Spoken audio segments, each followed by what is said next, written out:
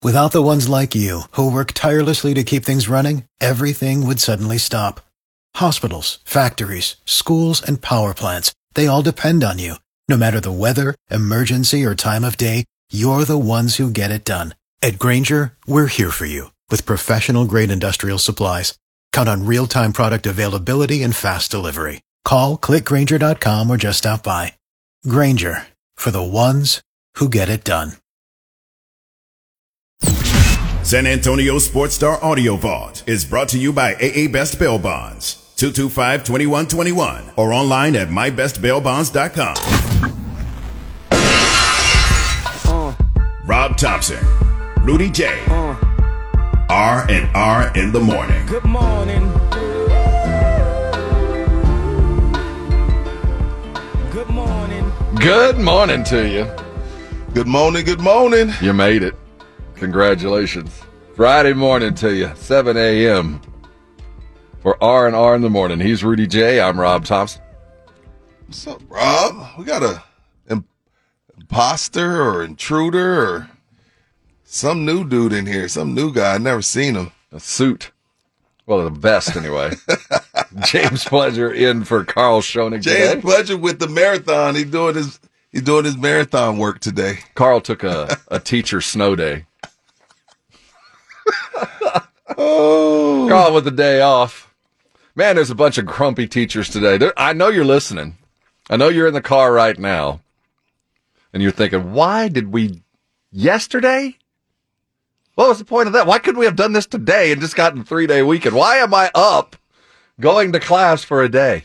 yeah, I think they should have just went ahead and took the social distancing on into Monday. Oh, we can't talk about social distancing. Oh. This was a snow and ice thing, not COVID. Oh, my bad. Because if we say COVID, people get mad. Nobody gets mad at a snow day. With no snow. Parents get a little grumpy. Like, hey, you know what I mean? If the schools across San Antonio would have said social distancing quarantine day, people lost their minds. Everybody hears snow day. Oh. So I don't know. Yeah, but back to work for you teachers. Enjoy your ride in. Don't mind them brake lights. We'll get you all the way there. It is a playoff weekend in the NFL. We're going to talk a lot about it. I see 2 upsets.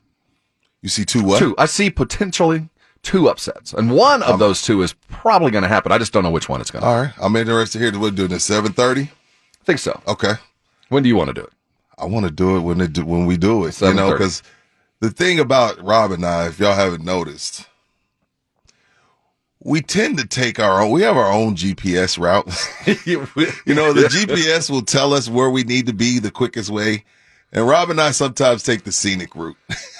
So, you know, I appreciate it. See, that's why Pledge is basically our Waze. Rerouting. Yeah, Pledge would be definitely Waze. He wouldn't be regular Google. Pledge would be Waze. Yeah, Waze. He'll like, yo, cop up here. Yo, cop up here. Cop up here on the right. Watch it, Rob. Watch it, Rob. That's the. But yeah, so I guess when we get to it, we'll get to it.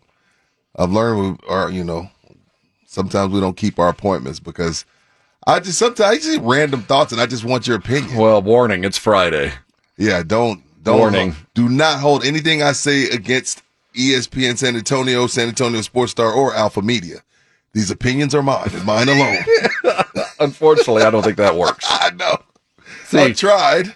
We're paying you. I know. You're not paying us. So then that means y'all have to take responsibility for what I say. Pretty much, yes. Pretty much. I don't know if you guys have been listening to Feinbaum this week. Dude, the other day was brutal. Yesterday wasn't much better. Did it keep going? It kept going. Yeah. For those of you that aren't in a situation or haven't rundown, had a taste of this thing is crazy. Paul Feinbaum is on our air from 2 to 4. And Feinbaum's show is based out of the South, is Southern in origin. No, Rob. There's South. We're in the South. We're in the Southwest. The Feinbaum show is like deep. Grease ain't been changed in a few years. South. You know what I mean? Like there's fried and then there's Southern fried. Paul Feinbaum's fans are Southern fried. He's in the gravy with every meal. Yeah, it's a little different down there. But what happened, Rob? Well, Nick Saban. Okay. wrote a letter Mm-hmm. to this senator named Manchin out of West Virginia. Okay. And Joe Manchin is a Democrat who has been holding out on a Voter Rights Act Okay. that has really been part and parcel to what Biden ran on. And we're just telling the story. We're not getting No. we're This just isn't telling the story. politics. So Saban wrote a letter imploring Joe Manchin to vote for this because he's a Democrat that's holding out on it. Okay. And the reaction from the old Southern Guard, as it were, Was it from Paul or from his fans? his fans. But he's letting them. He's letting them loose, though. Paul Feinbaum's show is legitimately call up and talk smack about your most heated rival in college football, SEC. Oh, Mississippi State boy calling in and talking about that old boy from Ole Miss and how we're going to beat them, and Ole Miss calling and saying, "How about Georgia?" It's just, if you haven't had a chance to listen to the show, it's quite funny because the callers, They're hilarious. they between two callers they share 4 teeth kind of thing. Wow. It is a Not 4 teeth. Well, one of them's got 3. So it's an entertaining listen if you take it for what it is. Oh, my goodness. Well, Okay. that same audience tends a certain direction politically, and Of it course. was let loose over the last couple of days. To the extent that those that have listened and reached out, I am as appalled as you are. I have voiced my concerns up the chain to let them know that there's a modicum of I don't know, decorum that should be held on a sports talk radio show when people come here for the umbrella, the protection that offers us. The one thing that we should truly disagree about, but also talk about all the time, is sports. So 30-second timeout. You're getting emails on this? Oh, yes. Yes. Damn. I mean, I could see like if it was the Blitz, halftime, or us, but Well, this it's my air. it is your air, but I'm just like, damn. So some people are kind of upset. Yeah, for but those- you know what it is though? When you have a guy that's won 39 titles, a lot of people feel like Saban thinks he's better than everybody, and then now you couple it with him reaching out in a direction that they're against. It causes this type of snowstorm. But Paul's a professional. At some point, Paul and his call screener are supposed to say, okay, that's enough. it. Yep. And he didn't. He just let it go. Well, you want to be a forum for conversation. You should be. We should be. And you always allow maybe one strike when you hear somebody start talking. And every now and then you hear that dog whistle where they say something, you go, what? And then they go a little bit further and you hear, whoa, I'm getting a confirmation here. I know and then they finally say something that is outlandish. You had a couple of strikes ahead of time. You knew it was sounding a little bit weird. And as a radio guy, you need to know, boom, that's enough. And it got too far. I don't really, what we do, I don't really do the whole take a side thing, but this is what I will say though. If I'm the deep Southern fried gentleman, we can never nobody ever calls foul when we go too far on them. Not us. I'm just saying when the TV guys and the radio guys were going hard on whoever it would be, whether it be Trump, whether it be whoever, nobody called foul. It was just like, it's just free game. Yes. It was, and then when it's the other way, now you're getting emails. Well, I got emails both ways. Oh, you did? Okay. Yes, I get them. Okay. No, this is not the first time. Oh, okay, cool. This has Okay, ever cool. happened. Okay. No, Okay. There's So a from fringe. 2016 to 2020, you got a lot of emails. If you are far from the middle, you're the lunatic Okay. fringe on any direction. North, south, Okay. east, west, right, left. It don't matter. If you're out there, you're out there. Okay. It doesn't matter your Okay, belief. gotcha. You're just as crazy. You just got different symptoms. Because from 16 to 20, athletes were taking aim often. So, you know what, now that I think about it, I'm sure you got a lot of that. Yeah, it's Like, not I just uncommon. can't listen anymore But because for and it wasn't about. It went too far for any show. reasonable discourse. It went too far. Okay. And we'll leave it at that. And you know what? Paul knew it too, but he just loved it. He was just sitting back eating it up. Well, I mean, it's a lot of fun to Hey, do that kind of radio. It is to stir that pot. There's guys that have made a living across this country. That's all they do. And I'm not talking politics. I'm talking sports. You know what? I'm a pot stirrer. I love me a good pot stirring. But you can't yell fire in a movie theater. No. I agree with You know that. what I mean? That's the ultimate pot stir. And sometimes you go that far because you get a little numb to it.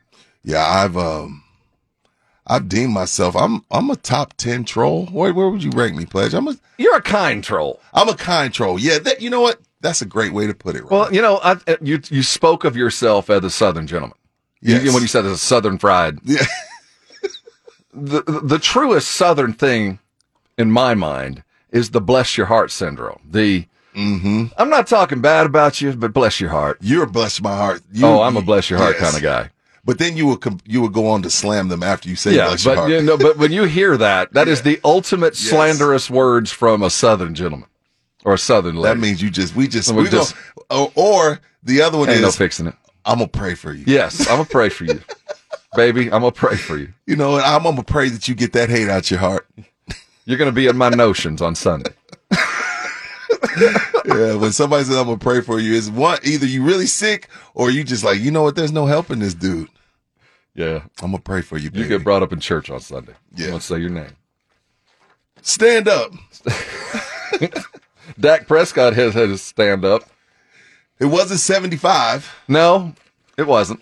And I think you could tell by his. Don't step on. Don't no, step we're not. on. Don't. We're gonna get there. All right, I don't. You can want tell that. by his demeanor. It started high. It ended there. He did a good apology. Oh, he did. It was a solid apology. It was a yippee apology. He wears nice boots and nice cowboy hats. They took it easy on him. Dak, man. You know what? I'll give it to Dak, man. You know, I like Dak. Yeah, that's the problem. Dak be sharp, good looking dude. Always says the right things. Now we just got to get him some wins when they matter. Well, you know, that's the problem. To match those ostrich boots. Because Michael Irvin came on the air yesterday. I guess he was running around with Stephen A. or whoever he was. I saw he does Mondays with Stephen A. Stephen A. Yeah. I don't know where he was yesterday. Mm-hmm. We'll tell you when we start talking about it. Okay. But he was talking about the Cowboys and where blame should lie in the loss. And he pointed it kind of the direction that Rudy and I have been pointing it. I mean, when the players agree with us, Rob, then I just drop the mic and walk off. You know, forget the Twitter, dude. And I don't need you to agree with me. Michael Irvin does. And, you know, the old saying, game respects game and players know players. I respect Michael. He knows, he sees behind the veil of the media's interpretation. He saw the game. Yeah. You know, yesterday, Rob, again, we talked about it, and I got a lot of responses about how well we handled the Mike McCarthy interview. But then there's the guy that even though McCarthy owned everything, you don't start, Pledge. Don't start. Don't start no more. Pledge, it is Friday. We could get it on if you want to. It's Friday. Do not try me today because we could go at it. You know, it's Friday. You've already been warned. I'm gonna let you know. But when somebody apologizes, Rob, when are you supposed to let it go? Like let's say you and your wife get into it and you've apologized. How long? I mean, when does the apology accepted? Like McCarthy said, look, I got to make these guys more disciplined. I got to do this. I got to do that. I. All right. And then there's still guys in my comments. We're on to you. Blah, blah, blah, blah, this, blah, blah, blah, blah. And I'm like, dude, he addressed all of that. You know, that old forgive and forget thing is a myth. I'll forgive, but forget? No, I'll never forget.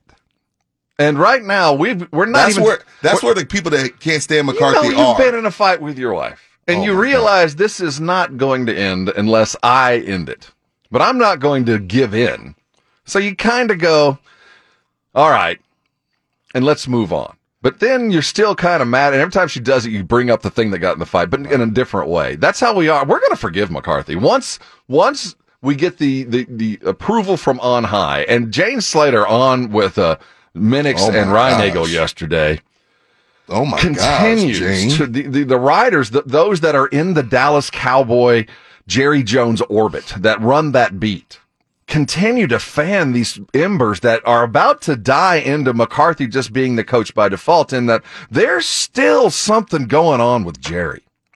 And Jane Slater pointed some things out with Minix and Reinagel yesterday on the Blitz 4-7. If you're missing it, you're missing out. Yeah, there's some people that just they didn't accept his press conference. They didn't accept what he said on the Fan. They didn't accept what he said on R&R. I'm like, and that's when I get mad, when I'm like, okay, it's been a day. You haven't accepted my apology, so now I'm mad. Now I'm mad because you won't not be mad. So then let's get it on again. So, but we got to give it some time. So now I'm taking my keys and I'm driving the 410 and I'm going to blow off some steam. Well, you got to give it some time to percolate. How long, Rob? Well, it's been 4 days. I would say it's worthy of a week of going through the steps of grief and anger. We'll get to acceptance. But right now, as every time I turn on the TV, I see Stephen A. with a big cigar and a goofy cowboy hat telling me how my life is ruined and it was never worth a damn. Yeah. And all I can think about is, well, damn it was the coach. Why the hell are we running the ball? Yes, I'm mad. Until that dies down, we can't. Okay. And no, you're right, John Dyer. I'm not a bigger troll than Jimenez. Jimenez is Skip. He's the ultimate. Yeah, he's Skip Jimenez. He's Skip I Jimenez. dubbed him Skip Bayless. Yeah, he is. He's Skip Jimenez. He took offense to it. He shouldn't. He's a troll. But no, I just like, man. That's going to stick, by I'm the like, way. dude. Oh, absolutely. If I knew what I was doing. It was 23 minutes of a guy taking all the blame. Like they robbed a bank and he took the bid. Mm-hmm. He took the bid. He didn't give any names. He told him to kiss his bleep. He was like, nope, give me mine. Give me mine. Give me mine. It's all on me. And y'all, it still isn't good enough for y'all. And Michael Irvin. And Michael Irvin was like, nope. Nope. We'll I get agree there. with my guys, Rob and Rudy. You're definitely going to be here for 9 o'clock. I think it's going to be a great conversation. We'll have Carolina teeing on at 8:30. The Spurs tip off yet again and see if we can stack some wins as we get healthier and healthier. The Nuts are in town. So, hey, go see Kyrie and James Harden tonight. No KD, man. That MCL sprain, that's scary. I've never seen Kyrie play live. Really? Never seen him play live. I have when they were with the sorry Cavs. Maybe I did. Maybe before Bron came back and saved them, that's when I saw him. I don't think I've ever seen him play live. If I did, it was not a memorable performance. Tonight, I expect a memorable performance. Well, DeJounte might have something to say about that. Oh, no. Truth. Watch Kyrie get voted in as a starter I know. in Cleveland.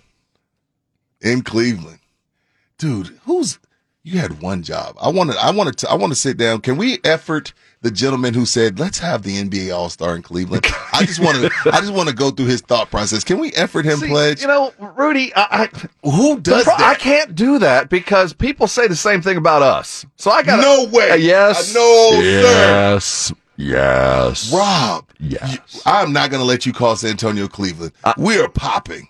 San Antonio is popping. I'm just telling you from those that I have been around in previous occasions. San Antonio is good for 2 nights.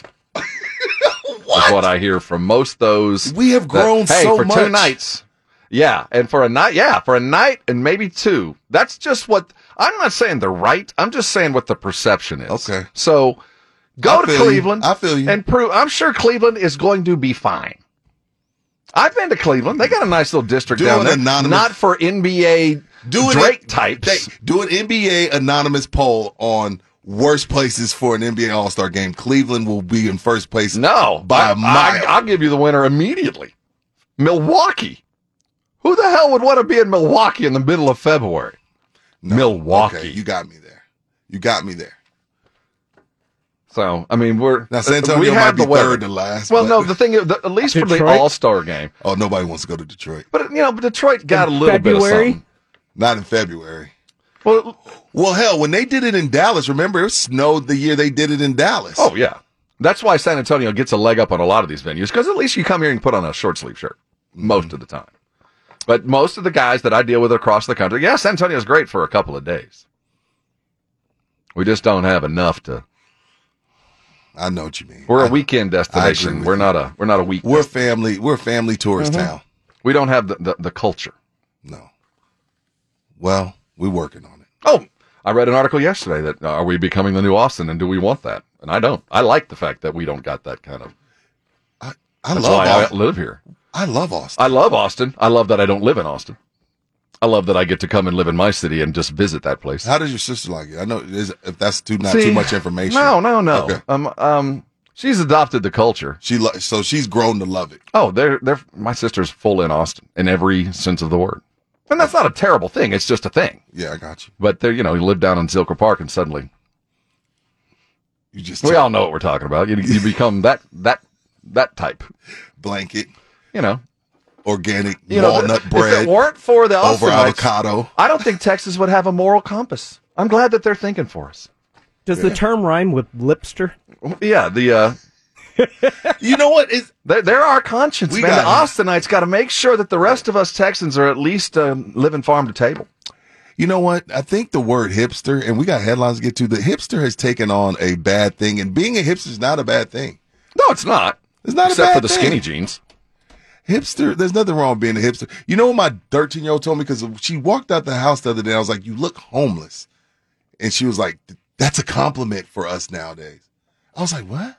See, that's Austin right there. That's Austin I keeping was like, the what rest do you of the mean? I was, because she state had real. her pajama pants. It was like, I was like, you look crazy. Yeah. She was like, that's a compliment, Dad. Thank you. You know what I mean? Like, her goal was accomplished. And I was like, damn, I failed Go ahead. as a parent. No, girl, Dad. That's all that is. I failed. And it's Friday. And we got headlines. And I'm derailing us. I already I told don't y'all I think you was. failed because she actually turned to you and said that's a compliment. I think that is a massive success on a variety of levels. Yep. Let's get our headlines going. Girl, Dad, man. I just knocked my I mic out. never, ever had that conversation. Really? You got a couple of boys. You don't tell them there's no conversation. Like, you look like an idiot. Go in and change. It's a compliment. I No, wonder it's how many not. times you said that coming up. When their kids like, you look like an idiot, Oh, son. Plenty. enough to where they knew not to do it again. Yeah, Moving on let's before I go. get myself in trouble. 411 and the 210. Here's the 411 in the 210. Headline 2. Oh, credit to them. That was Dak Prescott after Sunday's loss to the 49ers, and the NFL has in-kind returned with a $25,000 fine for the Cowboys quarterback after he credited the fans for throwing things at the officials after the game on Sunday, in which they lost to the San Francisco 49ers 23-17. On Tuesday, he would tweet out 3 times to his 1.4 million followers to apologize, writing once that he deeply regrets his comments, Right. another time that he holds NFL officials in the highest regard, and a third time that it was a mistake on my behalf and that I'm sorry. 25 is a little light from what you and Carl thought was going to go down. Oh, yes. I think. I mean, you think told the people initial. it was cool to assault someone and you only got hit $25K. I think the initial bid was probably 3 times that. And right now, Dak is awfully happy to have been paying union dues. I think the union stepped in and offered him that. Back a long time ago, I worked on another radio station doing pre and post game for a silver and black basketball team. Okay. And I was doing it with a good friend, great guy, Jeff Vexler. Shout out to Vex. Yeah, Vex is a great dude. That's my guy. Great basketball mind, too. Really enjoyed My it. guy. We were doing a post game. The Spurs had folded up. And we came back on saying the Spurs had collapsed quicker than. There's a local builder here that is a legendary name. Not going to go there. Okay. Quicker than that kind of house. Oh, yeah. We said that at about 11 o'clock. At night. It's post game. It's post game. Got you. By about 20 minutes later, my program director arrived in his pajamas, and he kicked the door open like it was a drug raid. Came in and said, "Do you have any idea what you've done? Sponsorship, the money involved. When you come back, not only do you live in that house, you love that house, you're going to buy another one of those houses, and you are going to make this right." Dak Prescott was on a "you're going to make this right" yesterday because Yep. McCarthy and Jerry are like, we're already the most penalized team in football, and you've called out the refs. What do you think next year's going to be like? Yeah, you said assault them. Yeah, you called them out, like put them in jail. So you're going to have to fix that. His agent's calling like, for the love of God, will you stop talking about the refs and making excuses? Bring this back. Your brand is the good guy. Your brand is this. The reason you're selling yogurt is you're a nice guy. You're not condoning assaulting referees. You go apologize. And then he did it, and they said, no, that's not good enough. Do another one. Right. He lives in that house. He's going to buy another house. You know, I never thought about the side of it where the refs may look at him like, There he is. Yeah, there he That's is. the guy that said it's okay to assault us. Yeah. That looked like a hold. I love that Rob went DJ Khaled on him. That's not enough. And another one. Another one. And another one. Another one. I'm just saying, that was... Now, he wasn't going to lose a single sponsor. But those things get heck filed away. They keep receipts. Right. So, Dak's happy. His union protected him. They cut that thing at least in half, if not by more than that. Agreed. 25. I thought it was going to be a lot more than that. So are you saying those 3 tweets weren't contrite? Well, no, I believe that he knew the moment he said it that was a mistake. That is not Dak Prescott. It took him till Tuesday to respond. Yeah, but I think that there was a lot of other stuff going on. But Dak has receipts. He has the credit built up. He doesn't condone assaulting referees. No, we all know that. That's Don't worry, my guy. the refs have receipts now, too. I That's know. my That's concern. the problem. I didn't even think about that. So tweet us another apology. Yeah. I want you to tweet a picture of you wearing a ref shirt. I just saw his StreamYard handle. That's another McCarthy dig. Whatever, man. Moving on. You know what? Hate is going to hate. Move Yeah, on. come on. He got nothing else to talk about. Texan fan got nothing else to talk. You know what the biggest news in Texans fan life? Josh McCown is the biggest news in Texans fans' lives right now. So, of course, accountability would be on Texans So fans. that's Everybody smart else's ass. fault but mine. Such a smart ass. Moving on. Moving on.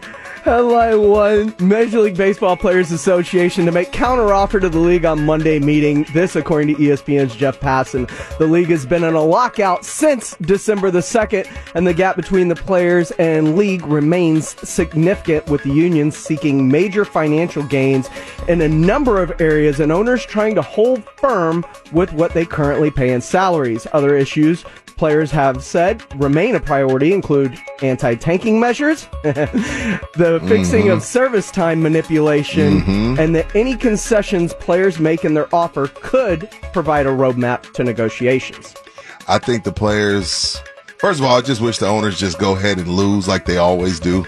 Like, I can't remember the MLB owners winning anything. So just bow out gracefully so baseball can start on time. Now, while I do feel like baseball players are the most coddled, like if sports was beef, baseball players would be the organic beef where the cows are brushed and kept in air conditioning and, you know what I mean, and massaged. But, you can only get it at Whole Foods. yeah, but they're right. They're right on the anti-tanking and the service time. Owners do take advantage of the service time. Completely agree. Completely agree. It's hard to disagree with what the players are out talking And I about. think they're the most greedy, overpaid players in sports, but they're right on this. And I would like to see the rest of the professional leagues look at what they do, if in fact they do come up with some sort of anti-tanking plan, because that's got to be fixed. Yeah, And the service Pirates. time. There's a few teams that like spend $36 million a year. That's disgusting. So they're right, but 9-0. we're a long way from getting this Yeah. fixed. Moving on. Final headline, Golden State Warriors head coach Steve Kerr takes the blame after falling to the Indiana Pacers in overtime last night, 121-117, as the Pacers were without their 4 top scorers, including forward Domantas Sabonis and guards Malcolm Brogdon and Karis LeVert. Steph Curry had 39 in the loss. Indiana's, they just blew out the Lakers. They beat Golden State. I don't think you have to apologize for those wins. I mean, this NBA, it happens. Yeah, it does. No, the Pacers are balling right now. Yeah, Domantas Sabonis, man, I don't know why more people aren't chasing him. And that's the thing. He didn't even play, and they won. So That's right, he didn't even they play. didn't even play. Pacers are balling right now. That's why they're trying to blow this thing up, because they feel like they have some youth that they can build around. And this is where the GM and Rick Carlisle's plan is kind of being shown. Like, y'all see why we're trying to trade Turner and why we're trying to trade Sabonis? But I'm sick of looking at box scores, and there's not a fix. I'm sick of it. Only 8 available players. 4-1-1 and a 2-1-0. You know what I mean? I'm tired And of credit to UTSA and Steve Henson's boys last night. They travel up to El Paso with 7 dudes. Guys, you know, it is what it is. And they scrapped their way to, I think they lost by a bucket on the road. Was it a bucket? It was close. It was within 2 or 3. That tells me a lot about the coach and his team. Agreed. Yeah, it was 69-64. Hey, coming back, let's look at the NFL's divisional round. We got games Saturday and Sunday. Let's start looking awfully close. There are upsets there. I see 2 anyway. We'll talk about it next. You're on R&R in the morning, and this is San Antonio Sports Star, ESPN AM 1250 and 94.5 FM. Get the latest on what's happening on the NBA hardwood. Behind the back dribble to the rim and the flush. Right here on San Antonio Sports Star, ESPN 1250, 94.5 FM.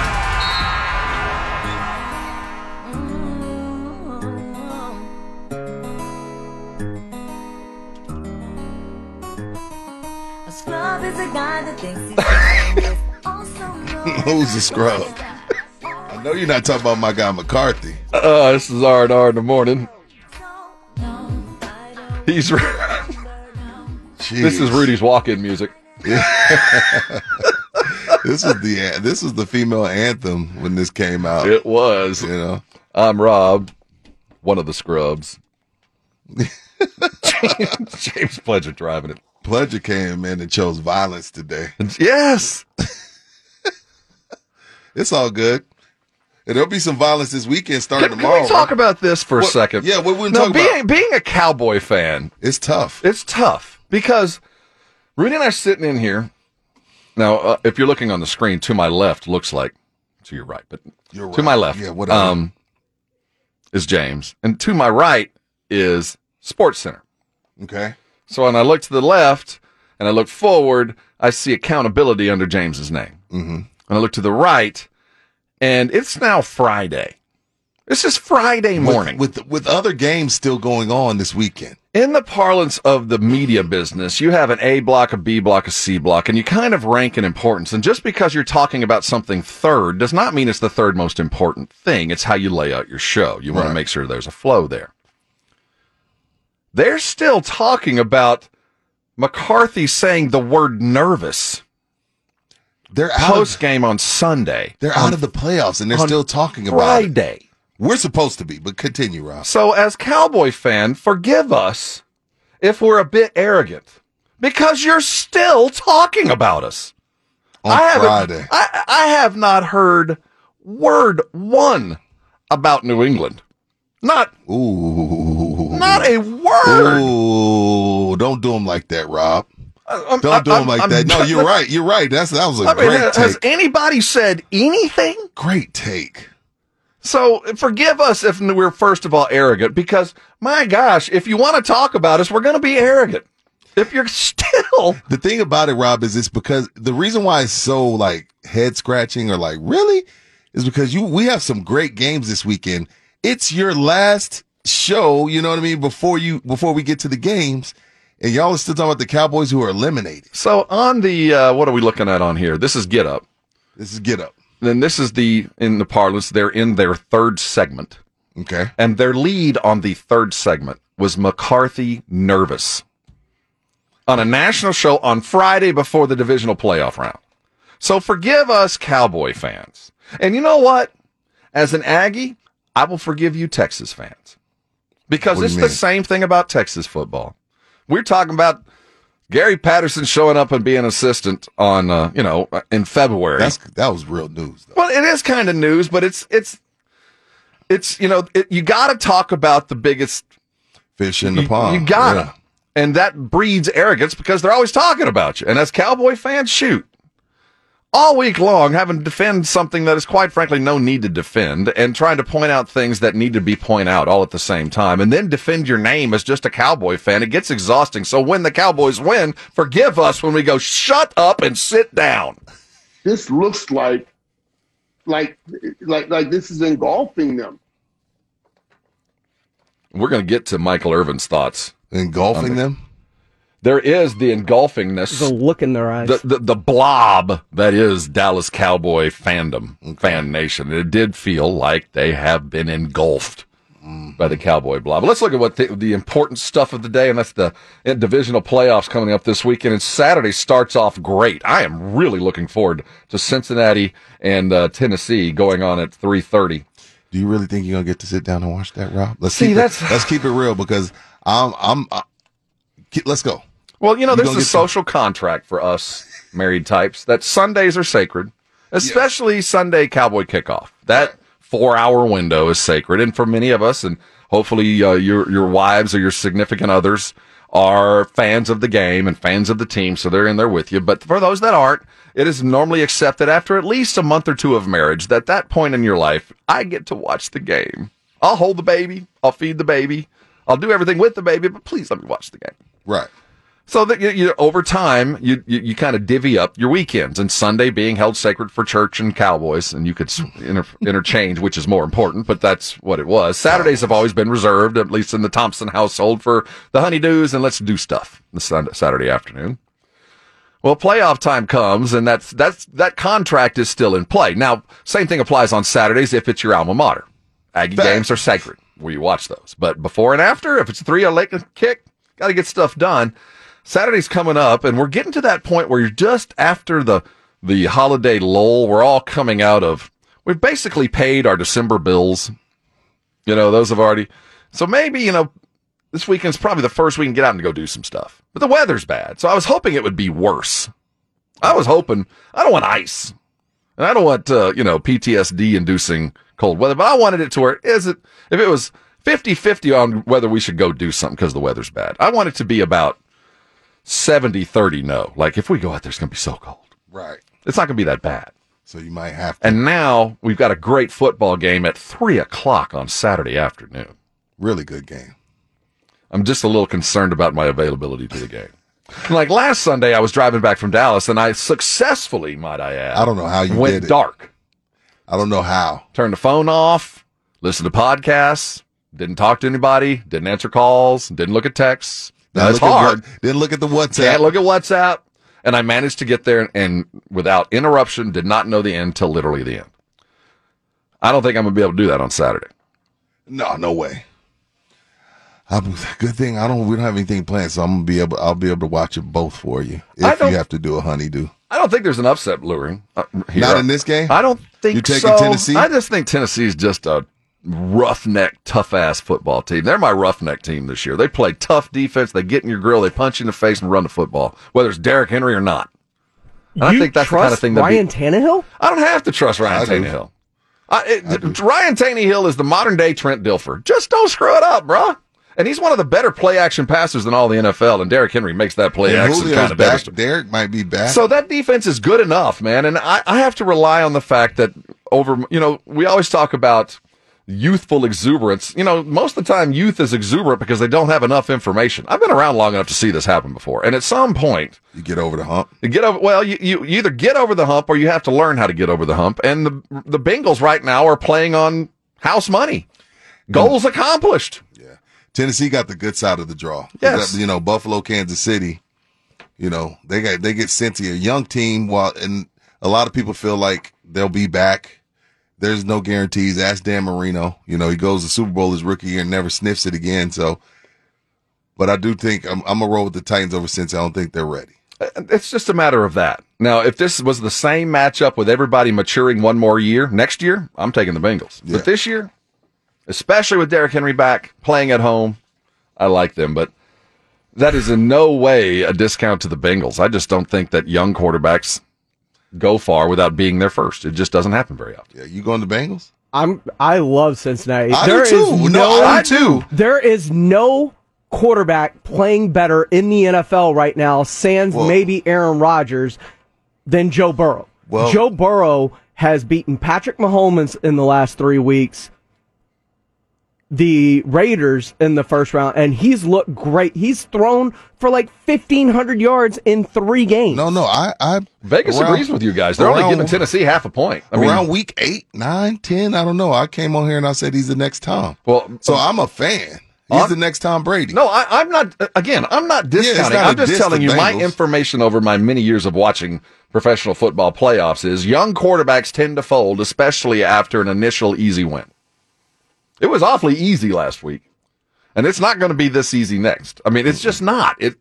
They're good, and that tandem looks like Moss and Brady. It does. Mm-hmm. But history tells me that a stout defense at home with a road quarterback in bad weather who's on his second year coming off of a knee injury doesn't fare well. That's just what it tells me. Vegas kind of sees it because they're only giving Tennessee half a point, but I mean, it's 3.5 the line, but you get 3 just for kicking off at home. Being at home, right? History also tells me, though, a running back coming off a Jones fracture in his first action in months doesn't usually have a big game. Oh, and the thing is, But that they won a lot of ordinarily would games be, without him. that would ordinarily be the death nail, right? But they've won 8 games without him. So that just tells me that's a little bit of gravy, and they can put him on a pitch count.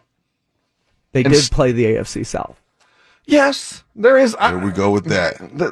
There is reason to say that Cincinnati should win it, but all the internal factors, the things that truly bear out over time, tell me that Cincinnati can't do it.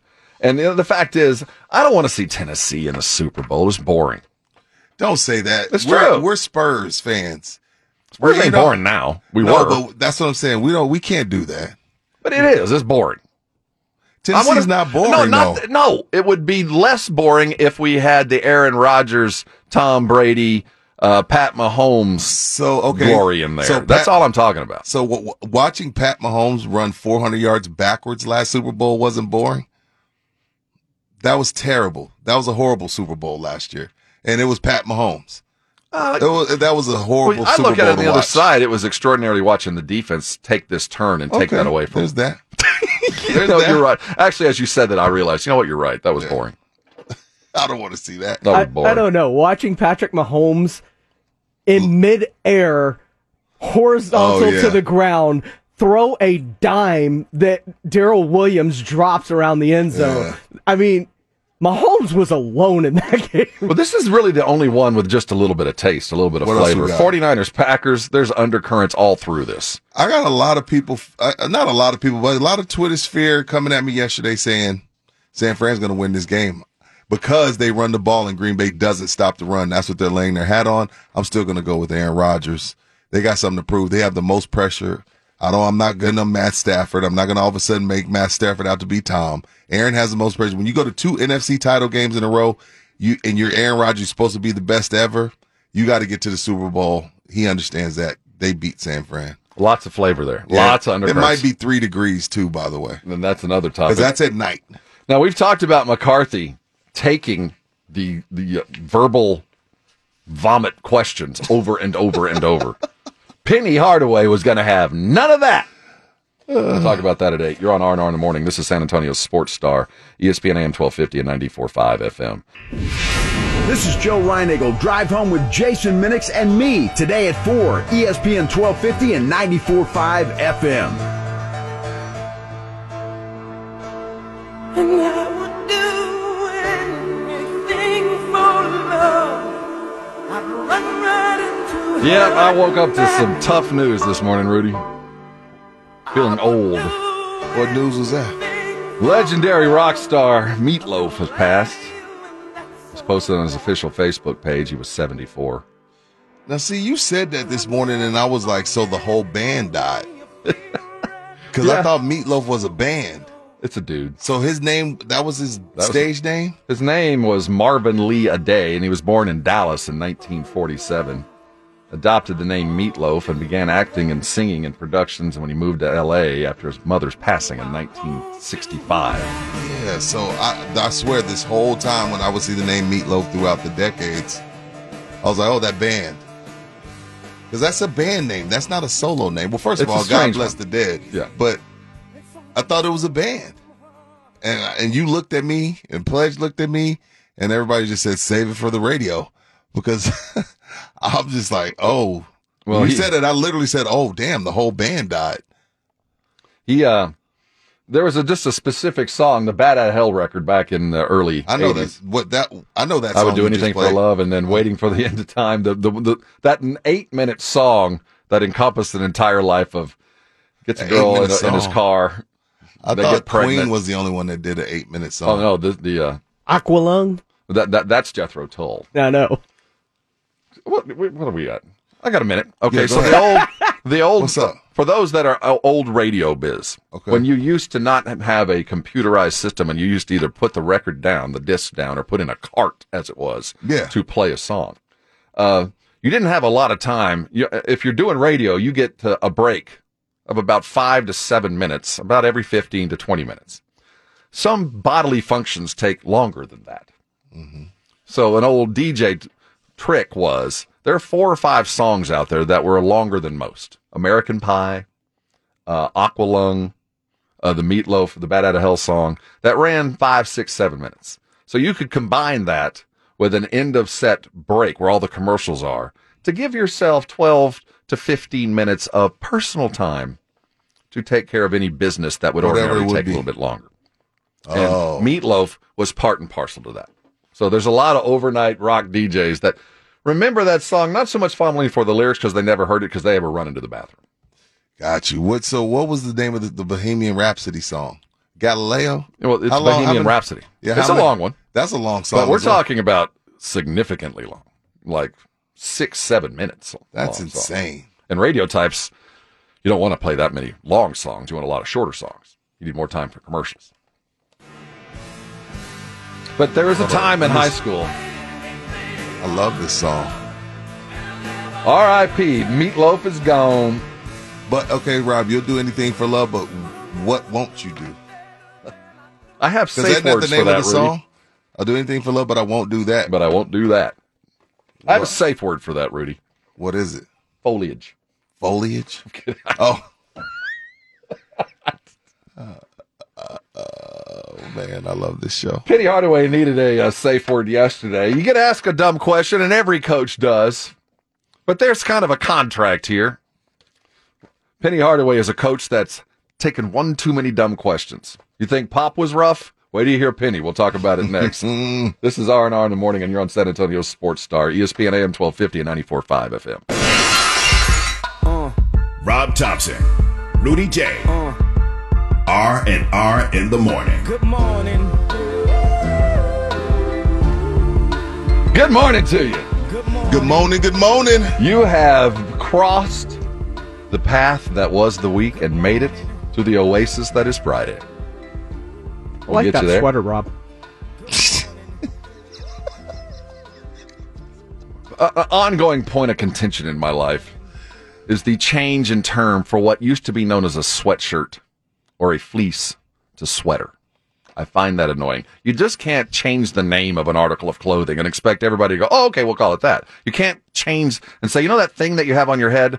That used to be a hat, now we're calling it a vest. Right. So go put on your vest. It's a sweatshirt. It is not a sweater. It is not a jacket. It's not a hoodie. What is it? Well, how do we define what's a jacket, what's a sweater, what's a sweatshirt? A jacket has closures, either zips or buttons or Velcro. It opens and you enter it from the front, not the bottom. Okay. A hoodie is as it implies. Yeah. Has a hood. That one's simple. That's easy. A sweatshirt is made of fleece, a cotton or maybe a recycled material that is woven tight. A sweater is a loosely woven material. It can be cotton, it can be wool, it can be a variety of things, but it's a looser weave, as James is displaying. That's not a sweater. That is a sweater. But a cardigan is one of the many sweaters. Oh, you can have a cardigan sweater, a V-neck sweater, a mock neck sweater, a turtleneck sweater, and that is a cardigan sweater. A crew neck sweater. A crew neck sweater, yes. As Low of Energy came over and pointed out, wrongly I might add, that I am wearing a sweater. I am not. I am wearing a sweatshirt, or you may also call it a fleece. And there's no debate. You can't just change the name of an article of clothing and say, a long time ago, I was on a vacation in London. Nice. Was this your honeymoon slash? Maybe. Okay, whatever. Continue. So I was out shopping. I wanted to buy some British clothes. Okay. I walked in, and I was standing in a kind of a high-end men's suit and clothing store on Bond Street in London. I'm sure you can find a lot of nice clothes in London. The guy walks up, he goes, "What can I help you with?" And I said, "Well, I'm looking for, I don't know what I'm looking for." He goes, "Well, over here we have pants and a vest, and over here," and I looked over, and all I saw was underwear. And I said, "Well, the pants and the vest, where are the pants and the vest?" He goes, "Well, right over here." And he just kept walking, and then we got over to the suit area, and like, here's the suits, and it was one of those places where you pick the fabric, you know what I mean? So they had the whole area, and I couldn't get past the pants and a vest. Like, what are you talking about, pants and a vest? You wouldn't let it go? He goes, "No, your undergarments, your pants and your vest. And it was underwear and T-shirt. They called it pants and a vest. That's not right. Well, that's right for them. Oh. But they're wrong. Did you have a biscuit while you were there? So, which isn't a biscuit, by the way. Their biscuits ain't biscuits. How much fish and chips did you eat in London? A lot. It's on every corner. Oh, that's right. Chips. Yeah, French they call fries. it chips. Because my sister and my brother-in-law went to Germany, and they said they ate fish and chips. Oh, it's on every a lot. corner. It's our hamburgers. But, they use that malted vinegar on the French fries, which is delicious. They shake that on the fish and chips. See, don't mess with the fries. Like the parsley and all that stuff, just leave fries alone. Only place I like the parsley fries is Rue. Is that parsley? Is that what that is at Rue? It's parsley. Okay. Have you had the fries at Hop Dotty that have the Parmesan and the parsley? Yeah, I tell them yes, to hold sir. that. What? Hold that. As my daddy would have said, good, more for me. Salt and spicy ketchup, and we're Gucci. Have you seen the Whataburger, not just spicy, but it's like hot ketchup? Yeah. It's like, I'm going to withhold judgment. Okay. Well, wait. I've seen some negative reviews.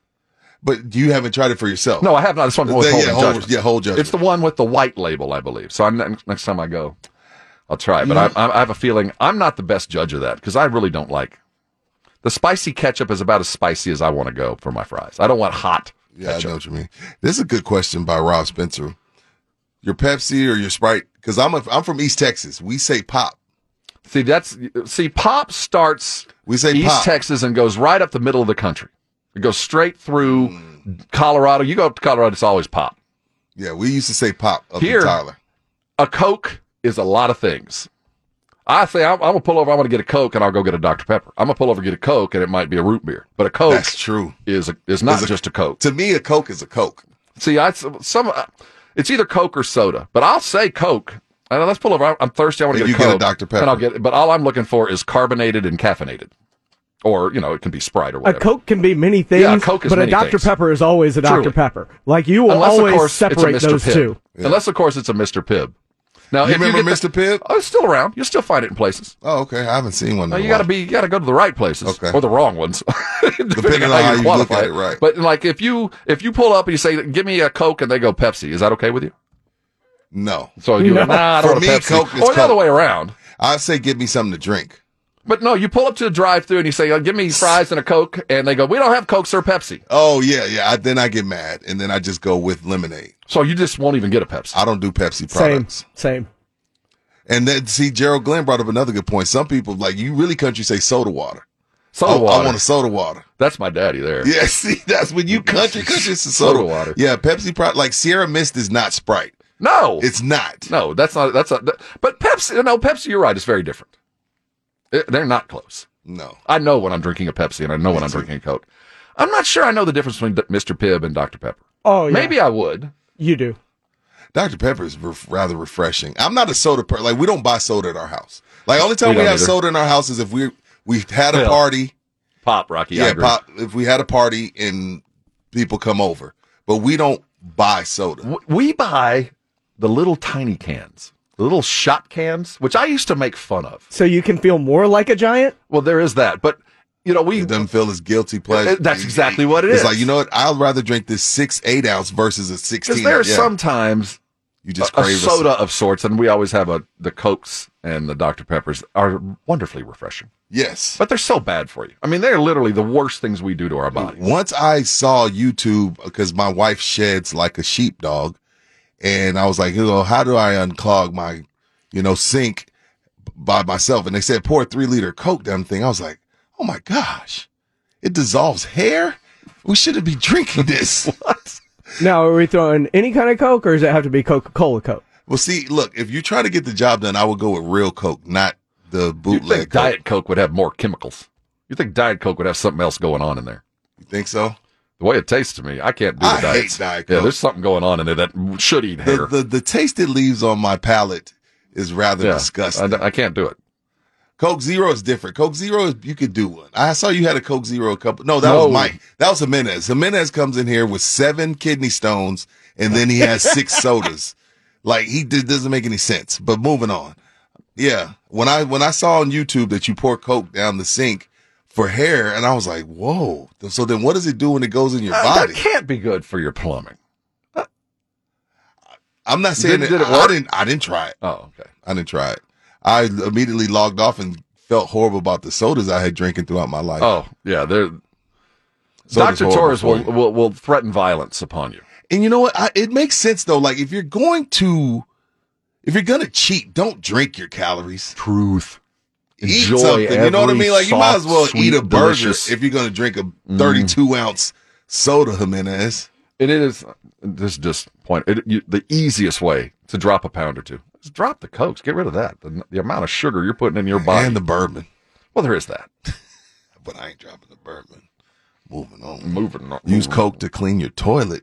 Who said that? That's a true Wait, thing. That's for Virginia. Vince that got Bring money. that back. Vince, they have a lot of different cleaning supplies out there. Why would you think to even try that? Well, If yeah, you're trying to clean your who toilet was and the go, first person that It did works. It works. "What? So then what does it do in your body? Causes kidney stones. If it removes Yeah. coffee splashes, what does it do in your intestines? Kidney It causes stones. more coffee splashes. it's kind of a self-fulfilling thing. Yeah. Okay. Moving on. Sorry, Penny Hardaway. We're going to get to Penny. We'll get to I Penny. do definitely want to talk to Penny. Oh, Talk man. about him. My buddy just said, man, Pepsi pays me. Just hurt my feelings. I do drink Pepsi at Bill Miller's. Sorry, Dennis. Want to be a sponsor? Let's get your headlines going. It's time for the 411 and the 210. I love Pepsi. Here's the 411 Light ice. in the 210. Remember when they did that clear Pepsi? You remember that? Headline 2. Dumb. Oh, I remember that. So, for the second time in 362 days, the Houston Texans have interviewed former quarterback Josh McCown for their head coaching vacancy. He interviewed for the job last year when the Texans were looking for a full-time replacement for Bill O'Brien as well before they eventually went with David Culley. McCown was on the Texans roster at the end of the 2020 season, by the way, and has never coached in college or pro football. The Texans have also interviewed former Dolphins head coach Brian Flores, Chargers offensive coordinator Joe Lombardi, Florida Atlantic special assistant to the head coach Hines Ward, Eagles defensive coordinator Jonathan Gannon, and requested to interview Rams offensive coordinator Kevin O'Connell. A bunch of who are theys other than Flores. A couple things. Josh McCown He's a has high school coach or something, right? something on Nick Casario, because that last year he spent on the Texans roster, he didn't even have to come to Houston, right? Yep. He was on the roster, living at home, and just going to Zoom meetings, and they paid him as a backup quarterback. I remember that. How do you get that? How do you get interviewed for the head coaching job when you've done, well, at least Hines Ward's been on the sideline? I think he's a high school coach, Rob. Well, okay. There I you know. go. I know. What I'm is- just how- saying. how- what has Josh McCown got? Does he have? Josh McCown had the Chicago Bears on a great winning streak, and Lovey went back to Jay Cutler, and the season went up in flames. That's the only thing I remember about Josh McCown. If That's I could it. get a gig as a backup quarterback, and you don't even have to come to work. Just That's make awesome. sure you're logging on to your Zoom meeting and make sure you can get to the airport in 45 That's awesome. minutes. Remember in 2019, he was basically called off the street by the Eagles, The Eagles. tore his hamstring, and played through a playoff game with it. That's Oh, right. more power to him. I remember that. He don't deserve a head coaching job, but he's gotten the second. I remember when he interview. got his gig. He's Texan, right? He's East Texas, if I'm not Yeah, mistaken. he's Go YouTube Sam Josh Houston State, I McCown think. playing basketball. This dude was a straight up sniper. Josh McCown. Really? Look at his basketball highlight tape. Dude could ball. Mm-hmm. Moving on. McConnell, you say? Kevin McConnell? I got to look him up. Kevin O'Connell. Yeah, he Kevin was O'Connell. Kevin O'Connell. Okay. San Francisco 49ers poised to have a trio of Jimmy Garoppolo, Fred Warner, and Nick Bosa back against the Green Bay Packers after they had injury scares last week in the divisional round. All three of those players are supposedly available for Saturday night's game in the NFC divisional round against the Green Bay Packers. Neither linebacker Fred Warner nor quarterback Jimmy Garoppolo appeared on Thursday's injury report, and head coach of the San Francisco 49ers, Kyle Shanahan. Yeah, got you. He recently said that Nick Bosa is close to being back, drawing a questionable tag this week. Of course they're playing. Man, Warner was scary. Warner, I thought that was an ACL. Then it turns out it's just an ankle. And there's no way, with what happened, and there's no way Bosa's clear concussion protocol, but the money's on the line. Money's on the line. He's playing. Still questionable. Yeah. He probably still seeing stars, probably still feels a bit faint, but it's the playoffs, man. What's your upset thought on this one? Possible, likely, unlikely? Unlikely. Unlikely. Me too.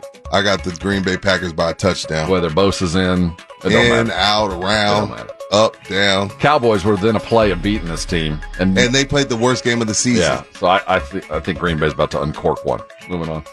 Headline 0.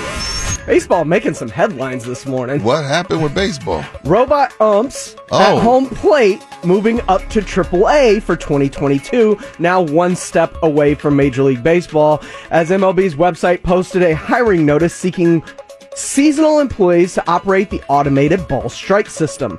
MLB said it was recruiting employees to operate this system for the Albuquerque Isotopes, the Charlotte Knights, the El Paso Chihuahuas, the Las Vegas Aviators, the Oklahoma City Dodgers, the Reno Aces, the Round Rock Express, Sacramento River Cats, Salt Lake Bees, Tacoma Rainiers, and the Sugarland Space Cowboys, formerly known as the Skeeters. That's not what I remember. Two things with this headline. Thoughts on robot umps possibly being one step closer to Major League Baseball, and the Astros' new affiliate name for Sugarland Skeeters, the now Space Cowboys? The Space Cowboys. Why would you ever go away from Skeet? Who did the song Space Cowboy? Remember that back in the early 80s? Isn't that Elton John? No, it was something. No, I don't know. Why would you ever go away from Skeet? Why would you go away from Skeet? Because people started to figure out what it meant. What Skeet they were meant? the Skeeters. Skeeter just means Skeeter. Hey, come here, Skeeter. Where are y'all minds at? What was this headline about? Robot umps? I'm not down with that. So when the robot has a malfunction, and what if the robot skeets? Do you have a backup ump that's alive? Or is it a backup robot? You have a backup robot. So the Steve Miller Band with Space Cowboy Rob. No, it's a different one. Oh, see, sorry, No, Steve. I know that one. No, that was just some people I'm calling talking me the about Space an Cowboy. early 80s funk song. Oh, it was funk? Yes. Okay, well, we got to look that up. It wasn't Cameo. Might have been Cameo. Maybe. Who knows? But Anyway. you down with robots? Yes, I am. Why are we not utilizing the technology that we have available to us? Rob, don't take away jobs. We're taking away jobs from humans, man. I understand that.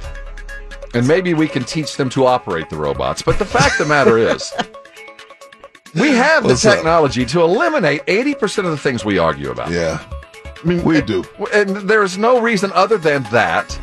But we also like the human element. If we didn't like the human we love it, even though we don't talk about it. We'd rather it be perfect unless it's the human element, and we don't want to lose that.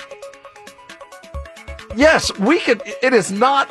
If you can tell me by satellite where I'm standing within 3 feet on the planet, we can figure out what a ball and strike is. We can figure out where the ball landed on a football field. We can figure out via a variety of technologies, either built into the ball, the field, or camera work, just about anything. We can. If we wanted to go holding, you could put stuff in the sensors of gloves and the stuff on the front of a football jersey, and if you're in contact with that for more than 3 seconds, you're holding. And it just goes off. I mean, you could do things. Dude, games would be 5 hours if we did that. I mean, you could. What I'm saying is, I know what you're saying. If you're chasing it, we can find a way to fix it to eliminate the human element. I have no problem with consistent balls and strikes. At least we know the robot will be the robot, and it won't be a umpire that has it in for first baseman, that doesn't like manager, that had a long night, that decides today this pitcher's going to have the best day or the worst day of his of this week. Robots don't have that. The next step to Skynet. Yeah, but I'm licking my wounds here watching an umpire run up Dak's butt and try to get around a line of scrimmage and then play find the rabbit with the ball. A robot wouldn't do that. So, so forgive me. Maybe next week I'm not quite there, but today I want robot umps. Accountability. Moving on. That's the 411 and the 210. They use the what do they call it? The Cyclops, which is a great name in tennis. That name. The Cyclops, doesn't it judge in and out on the balls? Oh, yeah. Where you get that long shadow when it hits the line. You know what I'm talking about? That's nice. That's the Cyclops. You could do that with a baseball. This seems to me. Well, then they're going to do it at Round Rock, so our missions are going to see it. We'll see how it works, man. I wonder what baseball player thinks. Do you want consistency? Are you willing to sacrifice the part and parcel of what baseball is? I don't think they'll like it ump? because baseball players are creatures of habit, and they know certain umps. Like, okay, tonight he's going to let me crowd the plate and not call this a strike, and he's not going to call this a ball, and they know these guys' tendencies. Now with the robot, it's just like that was a fair ball, that was a strike. You don't have no one to argue with, right? You know what I mean? Like, see, we want perfection, but we want the human element, and you can't get both. Catchers framing pitches now becomes irrelevant if that's the case. Yeah. I like seeing the guy walk out the batter's box talking mess to the umpire, and the umpire tell him, "Hey, man, get the hell out of here!" Like, why do I want to do that? Why do I want to take that away? Do you want it right, or do you want it human? You want it perfect, or do you want it human? Well, then let's just let robots play too. Then that's what I'm saying. Do you want to see a robot, or you want to see Giannis? Robot. No, that's a slippery slope argument. I'm not going to go there, but the idea just seems so unnatural to me. Yeah. Moving on, because the reffing this year was so awful. It was bad. It's been bad in the NFL. It has. It's got to be something. It's been awful. Anyway, what else? Are we done? Yeah, we're done with the headlines. I'm sorry, it's Friday. It's all good, brother. It's cool. We're going to stay on schedule. We got to find the funk Space Cowboy. Maybe play. I can hear the rap. Space Cowboy. He was bad. It'll come to me in a second. I don't have to Google this. We're going to look it up. Okay. There's a big song at the Blessed Sacrament Academy dances on Friday night. I remember those dances. Did you ever go to an Incarnate Word high school dance? No. Legendary. How did you get in? Legendary. They used to have them in the summer, and the whole city was invited. No, I never went. Legendary parties back in the early 80s. When we come back, Carolina Teague's going to join us. The Spurs host the Nets. We get to say hello to some old friends. Patty's in town. We're talking about Patty. There's going to be some discussion about retiring his jersey, hanging it in the rafters. Look. All that. And LaMarcus is here, too. We'll talk about this Nets coming his down. His jersey's in the rafters. It just doesn't have his name on the back. True that. Spurs talk with Carolina Teague next here on R&R in the Morning. And this is San Antonio's Sports Star, ESPN AM 1250 and 94.5 FM.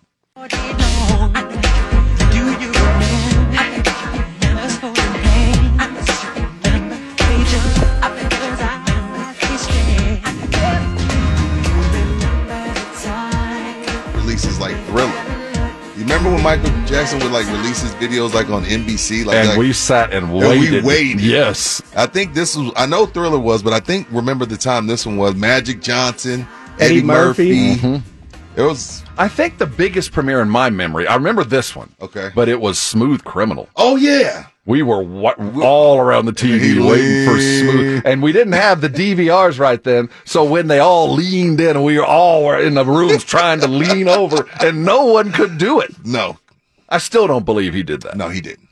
He had a cable. He was a back, bad right? man, but he did. He couldn't defy gravity. No, that wasn't real. Nor the law. But other than that, he could sing. Yeah. Bad man. It is time for the shoot around. And as we shoot things around, we welcome in the very best our Spurs embed reporter. Her name is Carolina Teague. She is R&R here. Gets you ready for tonight's game. Good morning, Carolina. The shoot around. The Nets in town. It's a big day. Got some stars to go see tonight. Yeah, it's going to be really exciting. We got Patty Mills and we got LaMarcus Aldridge coming back, so it's going to be a really great time for everybody at the AT&T Center tonight. Patty Mills is receiving a warm welcome from everybody in the city, it seems like. Why not LaMarcus? Why are we not equally as excited to see LaMarcus? Because he didn't want to be here. Oh, there is that. Well, neither did Patty. He left. No, but LaMarcus went to Pop after his first year here and was like, nah, man, this isn't working. Get me out. And Pop was like, if I can get Kevin Durant, I will. And Pop took the blame for him and said, I tried to turn him into Kevin McHale. I shouldn't have done that. That's on me. Let's work it out. They bent over backwards for LaMarcus. Okay. I mean, it just seems a little odd that, I have nothing against LaMarcus. Me either. I mean, he was a lot like DeMar. Just in case he's listening. What up, LA? What do you think, Carolina? Is that what it is? Basically, Patty was nicer? He's a champion. Yeah, Patty was nicer. There was never leaked stories that he wanted to be out of the city. And people always criticize the way LaMarcus Aldridge played. Patty Mills was a great player leaving, coming off the bench. He was a leader on the team. So there's multiple reasons why I feel like Patty Mills is, the person who everybody is welcoming more than LaMarcus Aldridge. It really should be both of them, but, it is what it is. Absolutely true. So Spurs come in tonight. They're 17-28, 9-11 at home this seeding. We sit at 12th in the West. I think we've seen a bit of a turn. I do think health is the barometer here, and as they get healthier, they are going to get better. But tonight's going to be a tough one. Yeah, it is. Go ahead. It is. It is going to be a tough one. The Spurs, however, I saw this stat.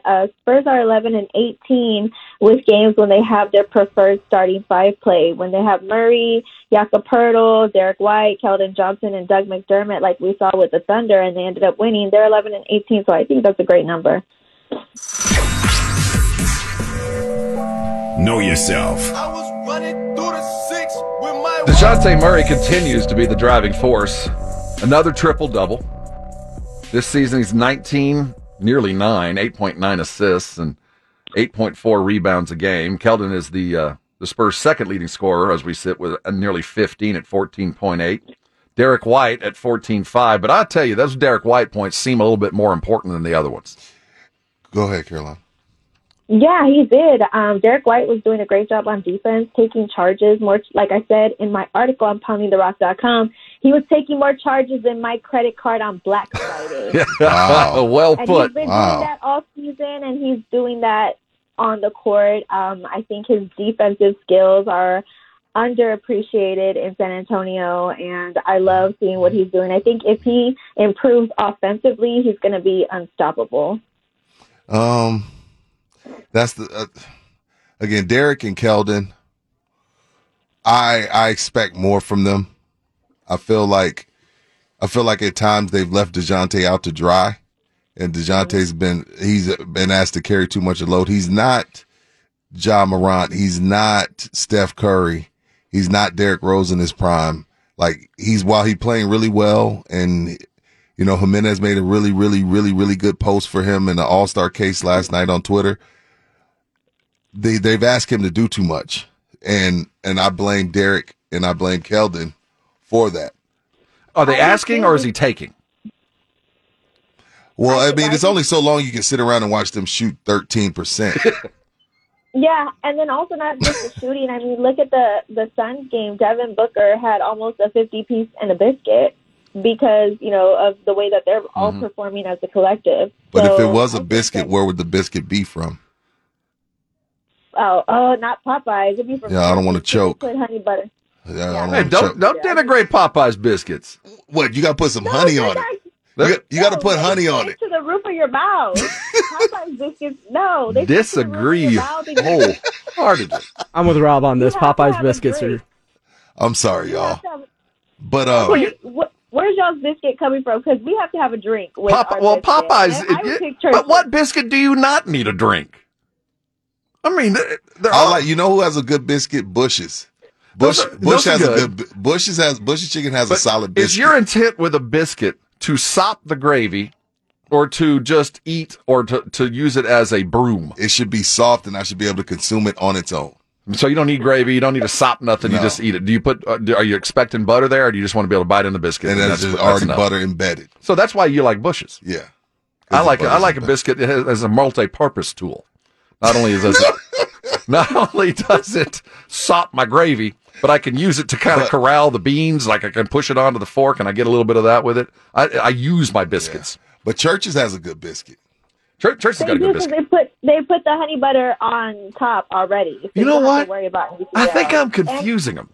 Because I was thinking honey butter on the top when I was thinking Church's. Oh, well then I take back my anything. previous statement. Yeah. And would like to return with the Church's. I like the Church's biscuits better. Yeah. Those are the ones with the only thing about Church's is they give you 30 pieces for $6. So it makes me wonder where their chicken's coming from. Like, you can really get 30 pieces for $6 at churches. It's like, nah. 30 pieces of what? Exactly. That's Churches is cheap. Because, yeah, and Churches is cheap. Their chicken doesn't taste seasoned. Popeyes has better seasoned chicken, but the Churches biscuit is really good. Yes. I feel like, if I'm being extra fat, I want to put butter on it with some honey, but, anyways. Extra fat. That's extra good. Moving on. Know your enemy. I wonder if James Harden's going to have some honey on his biscuit tonight as he comes to town. As we move through knowing our enemy. He's averaging nearly a triple-double this season, 22 and a half, 8 rebounds and 10 assists, and now he's got Kyrie to run alongside him. You know what? One of my favorite things, Carolina, going to AT&T Center when I cover the games, and you should do it, every now and then, because sometimes the Spurs, they take a while. Like after Pop comes out, it takes a bit before they let you in the locker room. So what I like to do is I like to pretty swiftly walk to the visitors' locker room and see what they're eating. Yes. Because a lot of times it's Whataburger. Sometimes it's barbecue. I always like to see, what are y'all... Who's looking forward to getting something? Yeah, since we talk about food. But we can see... you see how we professionally keeping it with our segment. Because this is a part of, covering the Spurs. Exactly let's right. go see what the visitors are eating. Because for a lot... really a lot of times it's Whataburger. Mm-hmm. So anytime, you got some free time, hey, Pop came, Pop does one of those, we sucked, walks out, and you got about another 20 minutes. Head to the other side of the building. Go to the other side, see what they're eating. And tweet about it. Let's talk about this. I actually did that before because I'm a piggy at heart. So I actually did that before with the Clippers versus Spurs. This is before COVID. COVID now, we can't go to the locker room. Right. Oh, okay. So before that, before COVID hit, I actually did sneak off to the Clippers locker room where Kawhi and them were at the time. No, everybody hates Kawhi. That's the dreaded word in San Antonio. But everybody was eating, but I saw they had a lineup of steak, mashed potatoes.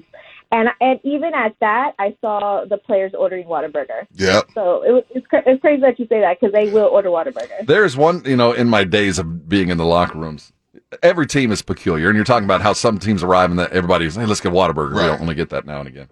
There's one team in particular, one coach in particular, that when you went into the locker room and they would roll in a big cooler of beer. What? Yeah. What year was this? Early 2000s. Wow. It wasn't that long ago. One coach you'd walk in and the coach would be sitting in the locker room, drinking a beer, looking at the stat sheet. There was one team in particular, one former player that as soon as they came into the locker room, and when it was Wally Zerbiak. Remember Wally Zerbiak? Yeah, I loved Wally. He was a he was a stat hound. And when he got into the locker room, I saw him more than once. He was in our division. Grab the stat sheet and start looking how many shots I got up. He was really chasing those numbers. You can tell a lot about those guys in the locker room. Well, these hipster NBA players drink wine now. They don't drink beer. They're hipsters. They're Trulies. So no more, Trulies. So if it were up to you, Carolina, who gets the assignment of Kyrie and who gets the assignment of Harden? And it's tough to talk about Harden and Kyrie and who's guarding him because in the pick and roll era we live in, they call for the screen every trip they come down. So even if DeJounte's like, yo, I got Harden, everybody get out the way, he's calling for the screen to get Jakob on him. So we don't really get to see those one-on-one matchups that we used to get to see back in the day because this is a pick and roll league and it gets a little old. Well, let me ask you guys this question. Caroline first. Who would you almost have to make a devil's deal here. You almost have to decide. I can't lock down both of them.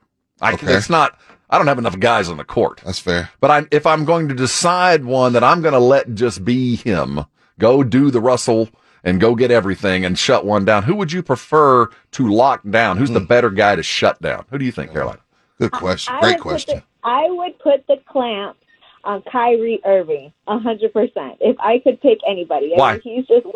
Because right now he's trying to prove himself. He's not playing his home games in Brooklyn, so they're trying to get their wins on the road. The road games are very, very crucial for the Nets. And the last road game that they had against the Washington Wizards, he dropped 30 on everybody else, and the rest of the team got 14 points, 5 points, 17 points.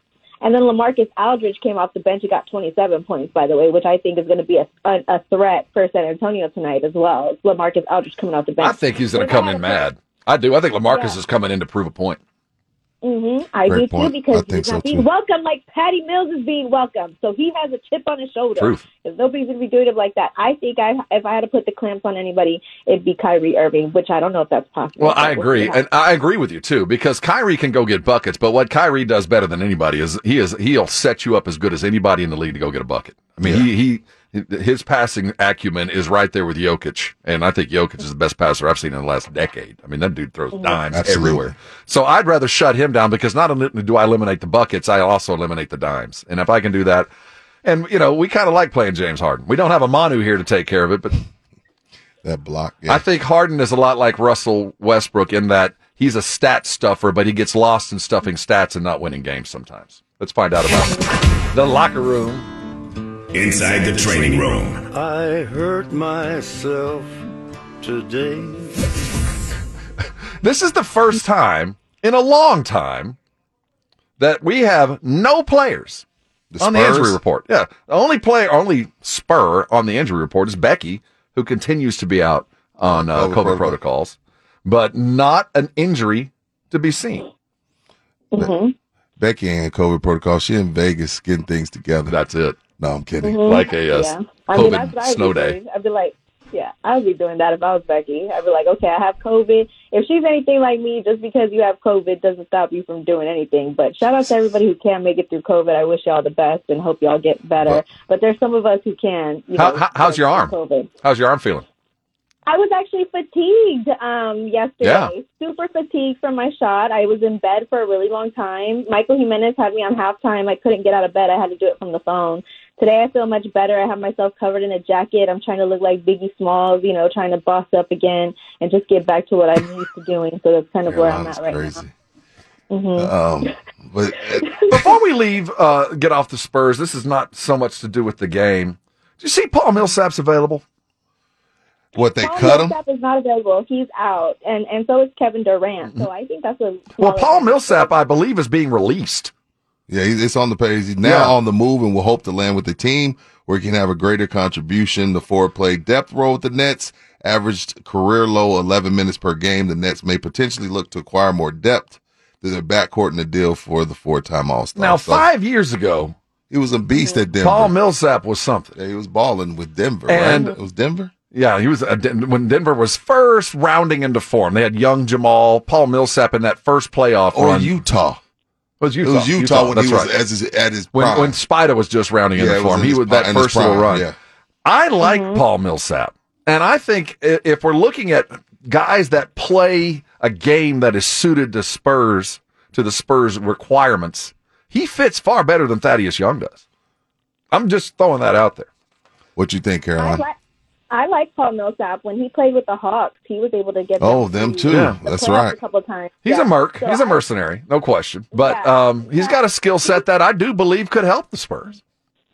Yeah, he's a little bit older too, kind of a veteran like Thad Young. But I don't know if maybe he'll still, if he does come to the Spurs, they might give him the same treatment and let him, give him less minutes. I would think he wants to play for a contender.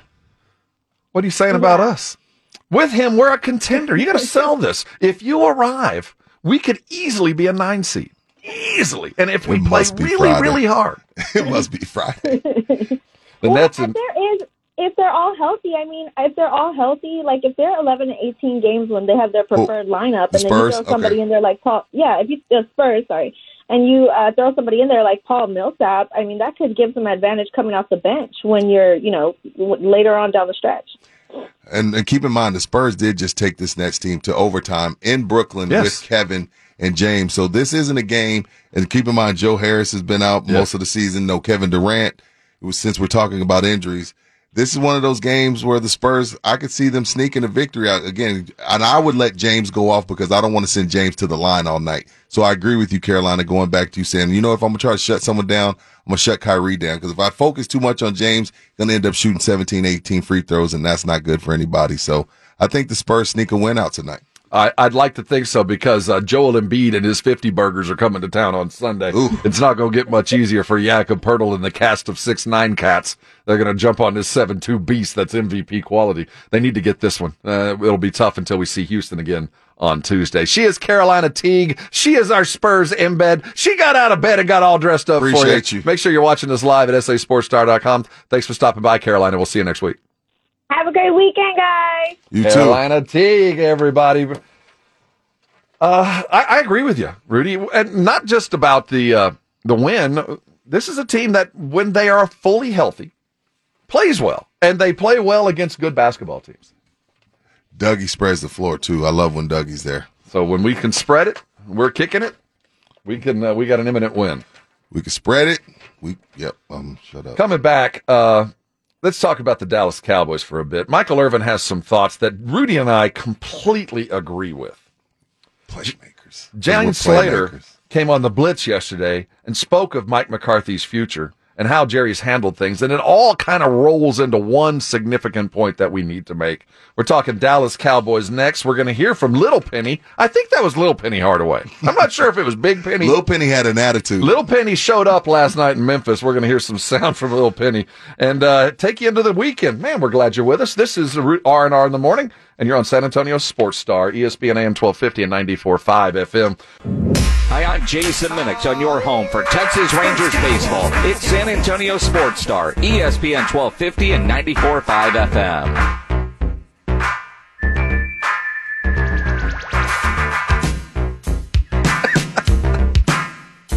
Thank you, James.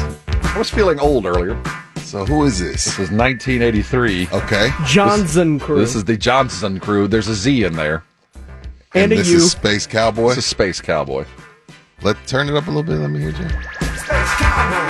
I'm suddenly at West Campus High School. So that's the What reason kind of this came car up. were you in when you were driving up to this? My first car was a 1983 Toyota Celica. Wasn't it? Nice. It had a moonroof that had you kind of... The Celica. You had an Alpine stereo in it. And I only bought the Alpine stereo because I liked the lights. I had no idea about anything else. It wasn't a gold Trans Am? No, it was kind of a bronze Toyota Celica, and there were no incentives given for me to attend any university. Yeah, that's what I was rolling up to. My first car was a 97 Nissan Altima. You know, that was something I thought that he was going to take to the grave. You're kidding now. Jimbo's talking about NILs. We used to do that all the time. Now we can talk about it. What we got? I want to do the Michael Irvin thing, and we're so up against it. We are. When we're going to go to break, and we're going to come back, and we're going to combine two segments into one, because this all rounds into the debate that is unending. It's a hamster wheel on the ESPN Nationals. Yes, that McCarthy should be fired. Well, we're going to hear from somebody inside the Star, and that's Michael Irvin. Michael has Jerry's ear. They talk all the time. He was on a podcast yesterday called Stacking the Box. Then Jane Slater will join us as well, as far as she was on an interview with Jason and Joe last night on the Blitz, talking about McCarthy and Jerry and the relationship. So we're going to round that into one big segment in the 9 o'clock. At 9:30, we'll look back at the Spurs around the rest of the NBA and look forward to a fantastic weekend of football. I don't know where you're going, but take us with you. It's R&R in the Morning, and you're on San Antonio's Sports Star, ESPN AM 1250 and 94.5 FM. Rob Thompson, Rudy J. R&R in the Morning. Good morning. Good morning to you. Good morning, good morning. Good morning. He's Rudy, I'm Rob. We got an hour, and it's the weekend. Yes. For one of us. Yeah, I was about to say. He's James Pledger. Don't adjust your clock. He's in early. Carl Schoenig out today. Be back on Monday. Carl's asleep. Can I get an early jump on the day? Hey, you got days? Use them. No, man. Come talking, you want a day off, you get it. That's what they're there for. We don't take days off during the football season. It is football season. We got to be here for the people. Unless the Cowboys lose. And then, then I'm like, hey, I'm out. Who gives a damn about Cincinnati? Like, Rob, you the best point made of the take of the day. You know, we got to overproduce a little sounder for the take of the day. Can we work that out? I think we can. We'll do that. I think the take of the day was no one said a word about the Patriots. Because remember week 6 through 10, oh my gosh, this team. Bill Belichick has done it again. They got smoked and no one said a word. 8 consecutive touchdowns. And no Bill one Belichick, said a word. He's just going to go back to work. Yeah. This was just a temporary setback to a long-term fix, and Belly's got it. Yeah. We're all going to be good. Take of the day. Take of the day. McCarthy comes out and said, we were a little nervous. The press goes, they were crying on the locker room. They were afraid to play. Well, Michael Irvin thinks differently, Rob. Well, Michael, when we did our exit interview with Coach McCarthy yesterday, and it was, by our own estimation, a spectacular interview. Go to our audio vault at AA Best Bail Bond Supplies to us there at sasportstar.com. Listen to it. And we intimated late in the interview, like, man, have you ever coached a team where your players never do anything wrong, and the only reason you lost is because of poor coaching decisions? And he replied, he danced around the subject because that's his job. Well, Michael Irvin was on a podcast yesterday or the day before called Stacking the Box. Well, listen to him. Michael, speaking on the Cowboys. It's simple for me. When you look around last week, every team you look at, the stars of the team showed up and played. You can't win in this game if your stars don't show up and play. Dak Prescott, 69 passer rating. Ezekiel Elliott, 31 rushing yards. CD Lamb, 21 yards in reception, 1 reception for 21 yards. My bishop and I always say this. Whenever you have a disorder, it's going to bring about a dysfunction. And they had a disorder in that game Sunday. They had the star players playing like role players. And they tried to make a few role players, Schultz and Wilson, play like stars. That was a disorder that brought about a dysfunction, and that's why they got their butts sitting at home on this couch. Thank you, Michael Irvin. It's so simple. Again, now, I'll be Cowboy hater, Rob. You do what you want to do. Well, Rob, the coaching staff has to put them in position to succeed and to do their job and to show up. What do you say to that? I would say that you were in position. The coaching staff, for the most part, called the right plays. I've got a quarterback who keeps checking out of my plays. Okay. I assume. Okay. I've got a quarterback. When we called the play, we knew we had 14 seconds. We knew what it was. He ran too far. My quarterback ran too far. He saw it, and he took the bait. He got rope-a-doped. They gave him just enough to hang himself, and we're paying the price. I cannot keep Dorrance Armstrong from putting his fist up somebody's face mask on a 3rd and 10. I can't keep him from doing that. I can't keep Connor Williams from holding. I can coach his ass. I can take him to the water. I can show him the water. I can drink the water in front of him, but I can't make him drink the water. I mean, all I can do is find him, but all I've got is that. Right. There's a myriad of things behind the scenes where you go, the players gotta play. Superstars are superstars because they do superstar things. And I know you didn't like it, but when Troy says Dak had quite a few opportunities to hit CD Lamb one-on-one, that's not on McCarthy. Shut up, Troy Aikman, first of all. Shut up, Troy Aikman. Dude, I hope Jason isn't listening. Shut up, Troy Aikman. I pray Minix is not listening. That is his boyfriend. He will, he would carry Troy's luggage back and forth across the country if he could. I hope he's not listening. Do we have that sound, James? Oh, I have that sound too. This happened a couple of days ago, and when we first heard it, it angered me to no end. But he's blaming the players, though. So you kind of agree with them. Yeah, he blamed Dak. That's the same thing Michael did. No, he did not blame Dak. Listen very closely to what he said. Okay. It is, again, not the players. It's the CeeDee Lamb, what did he have? 1 catch in the game? Yep. Is that right? Yes. So I watched that game because I'm getting ready for San Francisco this week. So I've studied the tape.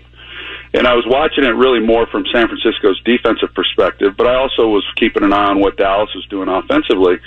And yeah, San Francisco rushed 4 guys for the most part. They blitzed occasionally, but they're a 4-man rush football team.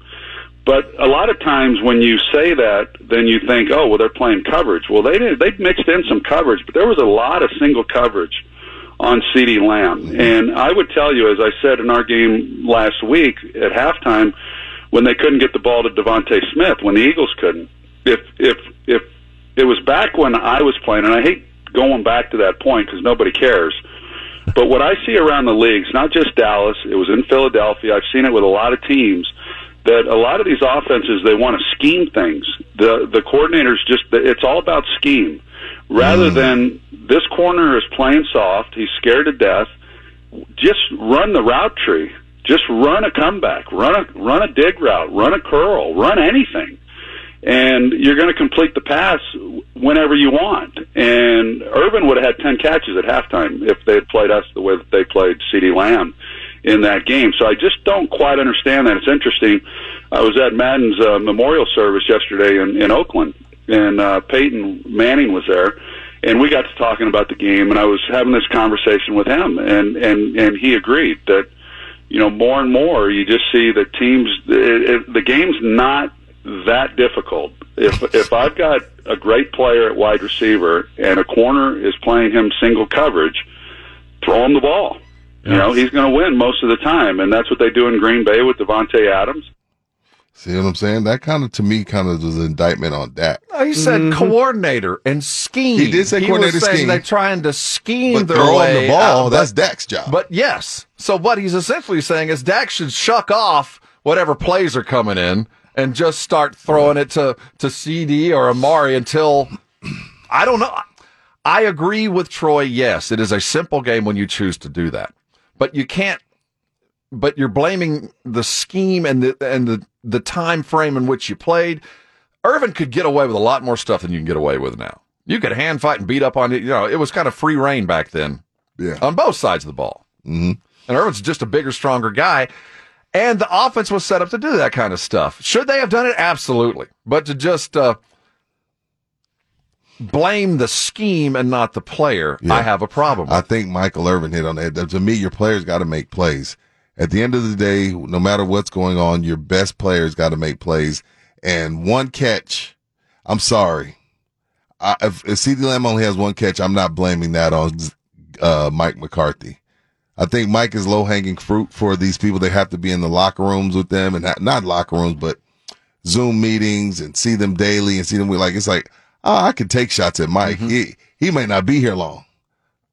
But Dak, I got to see Dak for the next 5 years. I have to see CeeDee Lamb for the next 4 or 5 years. I can't mess up my relationship with them and blame them. Now, there was also the discussion from Irvin about the nervousness. Was the moment too big? Irvin has some thoughts on that as well. Well, I would hate to say that.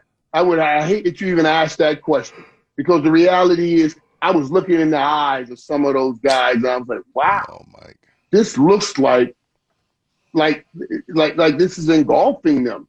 That like this is overwhelming them. I know when you look and because they were looking at it, it's like, this looks like they're overwhelmed. Now it kind of, they look a little bit better, like they came out of it as the game went on. But it was too late when they came out of it. You know, it shocked me that I saw that look on their face. And I saw hunger, desire, stick-to-itiveness, and togetherness in the eyes of the 49ers. I think coaches can judge their players. I think a good coach can look at his players and go, these guys, they're not with me. Mike said they wasn't. And he saw something. But I'm speaking to McCarthy. Not Irvin. McCarthy saw something. But again, you can't replicate your first playoff game in practice. You can get somebody as close as you can get to ready, but the players have to experience it the first time. Yeah, how is it McCarthy's fault if my leaders are nervous? Like, how is that his fault? Because they were concerned that they weren't adequately prepared. The only reason you should ever be nervous is you failed to prepare and you don't have any answer, which is a lie. That is not true. You step out in front of 100,000 people and 1 million or 10 million in a playoff game. You are truly the center of the universe. Right. And tell me you're not nervous? People made that like an indictment of that. They're still talking about it. If you go to ESPN right now, within 10 minutes, Stephen A. Smith's going to say, nervous. Right. which goes back to our previous point. Now, this all goes into the ongoing theme of Mike McCarthy either must go or must fix some stuff, and we're all in one of those camps and probably both.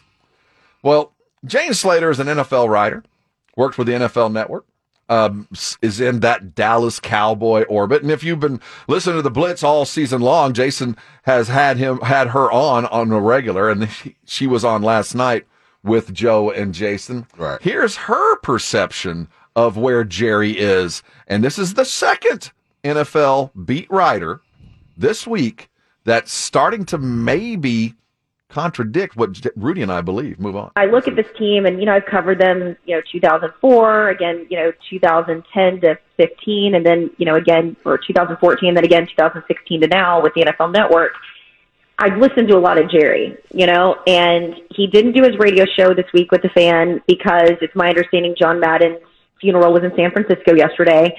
So Jerry and of course the Cowboys brass were all there for that.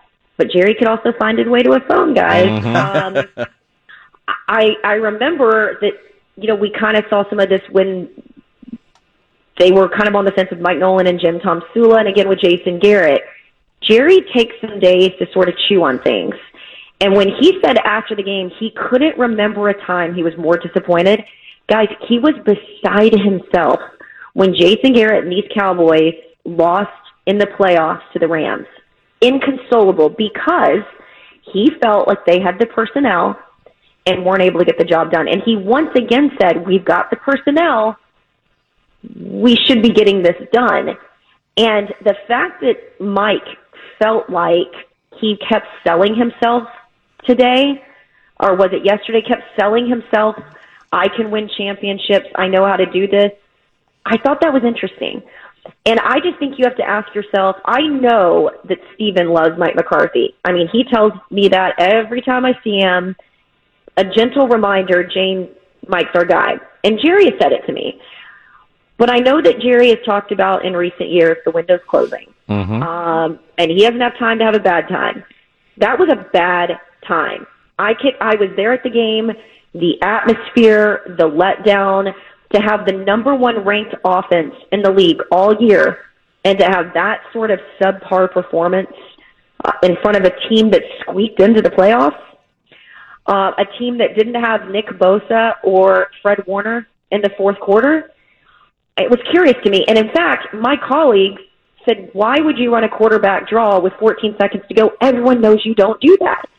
And so if you brought Mike McCarthy in, and he's the one that when I asked earlier this year, why is Kellen calling the plays? Well, he said, if you call it, you install it. But if that offense felt like it was off in recent weeks, or especially at the half, why are you not grabbing the call sheet and saying, I've got this? Just like last year, my argument was, why weren't you more involved in the defense? And so I feel like it's, now a second year, you can sort of say, well, I wasn't calling it, or that wasn't my responsibility. My responsibility was in-game management, getting these players ready for the game. Well, he failed at that too. Because the players weren't ready. I mean, to admit and say that the guys were nervous or had anxiety ahead of this game, if for me, and I don't know about you guys, when I'm prepared for something, I'm not anxious. I'm prepared. And there are plenty of game days where I've gone on and I've covered two teams that I'm not used to. And so,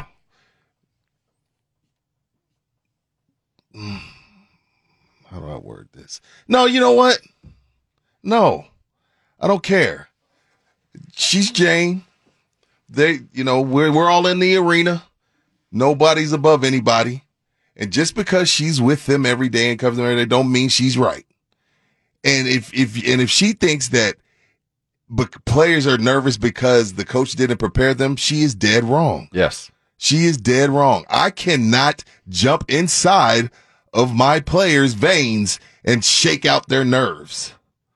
That does not mean they're not prepared. McCarthy said between his presser, us, and the Fan, he talked ad nauseum about how prepared they are, about how much they go over certain things. We go over this. We go over that. Video training. This, that. We go over this. We go over that. Video training. Go over this. We go over that. Video training. Heard it all day yesterday. They're prepared.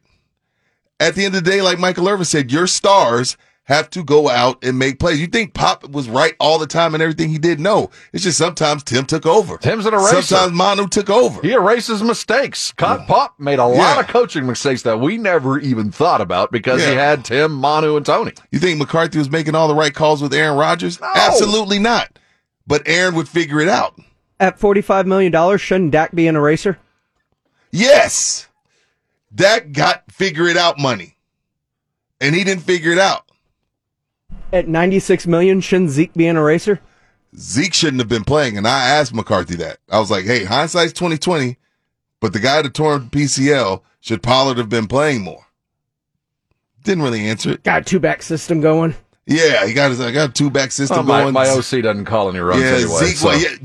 that's what he said. He's like, we need to run the ball more, period. But remember, we asked about that specifically earlier in the season as well, and McCarthy told y'all right here, we had about 8 plays that we had called that were run-pass options. Run-pass option. Well, the Tampa game specifically, when that was the first time that, and who'd have thought it would have become a thread and a plot line through the entire season when they only ran Dak like 8 times, or Zeke like 8 times in that Tampa game, and, Brady gets the ball at the end and beats him. So, the thread or the theme of training camp was we're going to be a playoff team because we're going to put together a team that's ready to go to Green Bay in January. Yeah. That's ready to go to Buffalo or ready to go someplace cold and play a football game because we're going to have a style that will do that. And that is encompassing we're a running football team that passes off of that. That's what we were told in training camp. That's what we thought we would see in game 1. And we didn't. And we should have known right then that Kellen Moore is here to throw the football. That's what he wants to do. The other teams have been successful doing it, but that's what it is, and it's not what we thought. And that was the threat all season long. He knows he can do no wrong. But it's hard to argue when you're throwing it to C.D. Lamb and Amari Cooper and Michael Gallup. Those guys are good, and they won a lot of football games, so it's hard to step away from that. But the idea, McCarthy was right in the beginning, is if this line is fully healthy, we are a running football team. You don't have Zeke and Pollard behind them and don't use them. And they did when they could, but they got away from it. Does Mike McCarthy have a lot of things to fix? Yes. Yes. Is he to blame for some things? Absolutely. The thing that he's the biggest to blame for is never figuring out how to discipline the team with this penalty situation. The double-digit penalties went on all year, and he never did anything to fix it. That is on him, and it came back to bite them in the butt. But he owned that. He said, that's on me. He didn't run from that. He didn't run from it. No. He could have easily went Pop is like, my team was soft today. So I think it's disingenuous for Jane Slater to say some of the things she said. Shireen laid and the McCarthy. She's like, I would have fired him and hired Dan Quinn. Why do you think it is? What exactly is going on in the close orbit with the beat writers that are so adamant that maybe there needs to be a change when, from where our perspective, it just seems like the natural life of a coach. That there's 1,000 things you got to do. You're going to get about 500 of them dead perfect right. You're going to get about 250 of those things mostly right. And the other quarter, you just can't. And Mike McCarthy's got a quarter of the stuff that he does that he's going to have to fix. Well, my thing is I don't think he should be fired. But you have people like Minix who have been on him all year about whatever penalties, clock management, whatever. Management. And so maybe Shireen and Jane fall into that category. And then this was the straw that broke the camel's back, this loss. Because a lot of people have been criticizing him all year. So it wasn't like this is his first game. This is his first time he messed up. For a lot of people, these have been issues for the entire season. Do y'all take any umbrage with the fact that former players that are very close to Jerry Jones, like Daryl Johnston, Michael Irvin, Troy Aikman, have all come out and talked about the coaching staff at some point this week on the Blitz? Well, Johnston, first of all, when he made his first appearance post-loss, and it was on the Nationals, he came on Keyshawn's and Jay Will, and he said it would be stupid to fire him. It would. As a former player, they won. They were 12-6, had the best offense in football, had the best scoring offense in football, and had 2 defensive candidates for either MVP, Rookie of the Year. Other than the loss, he did everything right. The goals were achieved. Why would you even consider it? Now, the window is closing, and there's lots of other stuff. But, Daryl, speaking from a player's perspective, when you walk into the locker room, things are pretty good.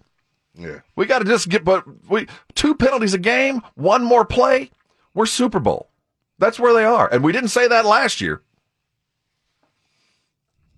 Agreed. When we come back, Penny Hardaway went all little Penny, and you want Mike McCarthy to go where Penny went. Wait till you hear Penny Hardaway speak of his Memphis basketball team and their recent troubles. A lot of coaches are going, yes. Others are going, dude, seriously? Like, stop it. You'll hear it next. This is R&R in the Morning, and you're on San Antonio Sports Star, ESPN AM 1250 and 94.5 FM. The best seat in the house is on San Antonio Sports Star, ESPN 1250 and 94.5 FM. What did she say? She said she loved to rendezvous. She asked me what we were gonna do. Some stuff that about I'm going for tonight. What you know about Craig David?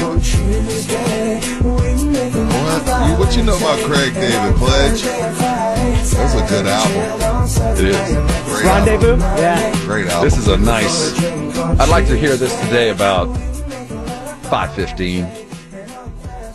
I wish it was sunny and sitting out on a porch. I know. So I know every now and then on a Friday you catch up with the wife. Y'all hit a happy hour and you go and hang out. No, those too crazy cold today? teachers. Well, I don't know. It might be in play. I'm thinking I might go to the Spurs game tonight.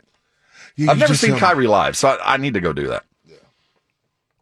And I was talking to the the Spurs PR guys yesterday. He goes, "Hey man, I went by. I noticed that your credential's the only one not picked up."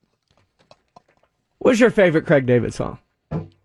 Fill Me In, 7 Days, Rendezvous. I'll have to look. I'm going to look it up. I don't know which one. It's titles. number 13. It was number 13 on the CD. Yeah. I can't remember the name of the song, but it was number 13. But we talk a lot about coaches and Mike McCarthy. They get paid well for what they do. And while, at the end of the day, if they get fired, they still get all their check and they're never going to want for money for the rest of their lives. But it is difficult. It's a hard job. You take it from every direction.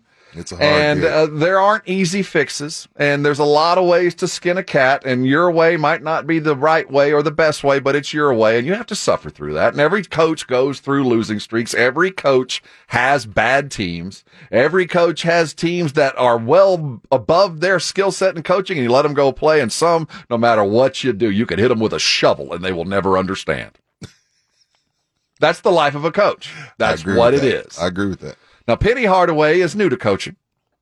He had an AAU grassroots team for a bit, but that's coaching to the extent as you do a lot of game. You're doing a lot of timeouts. But the development stuff, the day-to-day, the life that is a coach, you're not living that until you're doing it. Making sure they're going to class. All There's that. none of that at AAU. You just you roll the ball out and tell them to get up and down. Just make sure they're there for the flight to get to the game. That's all it is.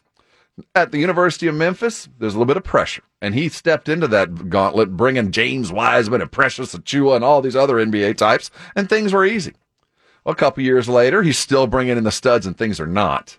They've lost 8 of 12 in Memphis, and there are expectations that are higher than that. This is the press conference yesterday. I think the one thing I can say to this media, because this media gets kind of up sometimes when it comes to me, we don't have our full roster. Y'all know we don't have our full roster. Stop asking me stupid questions about if I feel like I can do something. If I had my roster like they did, then I feel like I can do whatever I want to do. I'm coaching really hard. My boys are playing really hard. I'm not embarrassed about nothing. We have 4 freshmen starting. Y'all need to act like it. Act like we got 17, 18, and 19-year-olds out here trying to learn how to play against 22, 23, and 24-year-old guys. Come on, man. Stop disrespecting me, bro. Like, don't do that. I work too hard. I work way too hard for that. Y'all write all these articles about me, and all I do is work. We got young kids on the floor. They got young kids on the floor.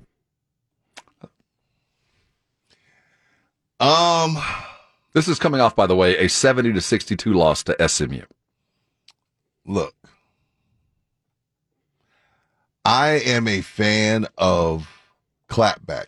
I don't feel like I feel like the media, we become, not all of us, I'm just saying, but I will say I feel like we in the media, we have become just as entitled in some aspects as the athletes. Some media types feel like they're bigger than life, they're larger than life because this is such a sought after job and everybody wants to do it and I'm here, you're not, I know what I'm talking about, you don't. Like the media is just an entitled, and I feel like sometimes we get a little bit full of ourselves, and sometimes we get a little bit loose, and the questions can come off a tad bit disrespectful.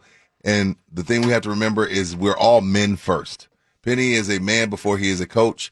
And if he felt disrespected, I'm like people got mad at KD. Why does he always have something to say? I don't have a problem. If you say something about somebody that's negative, you should expect somebody to come back at you. So I don't have a problem with him coming back at the media. But what I will say is once you've stepped into this arena and you've stepped into the blue chippers with the James Wisemans and all these guys, and you start getting 4 or 5 star guys, and you getting guys that we all know are one and dones, and they're not performing, this is a part of it, Penny. Like, this is a part of being like, yeah, we know Calipari's a one and done people. He works hard too.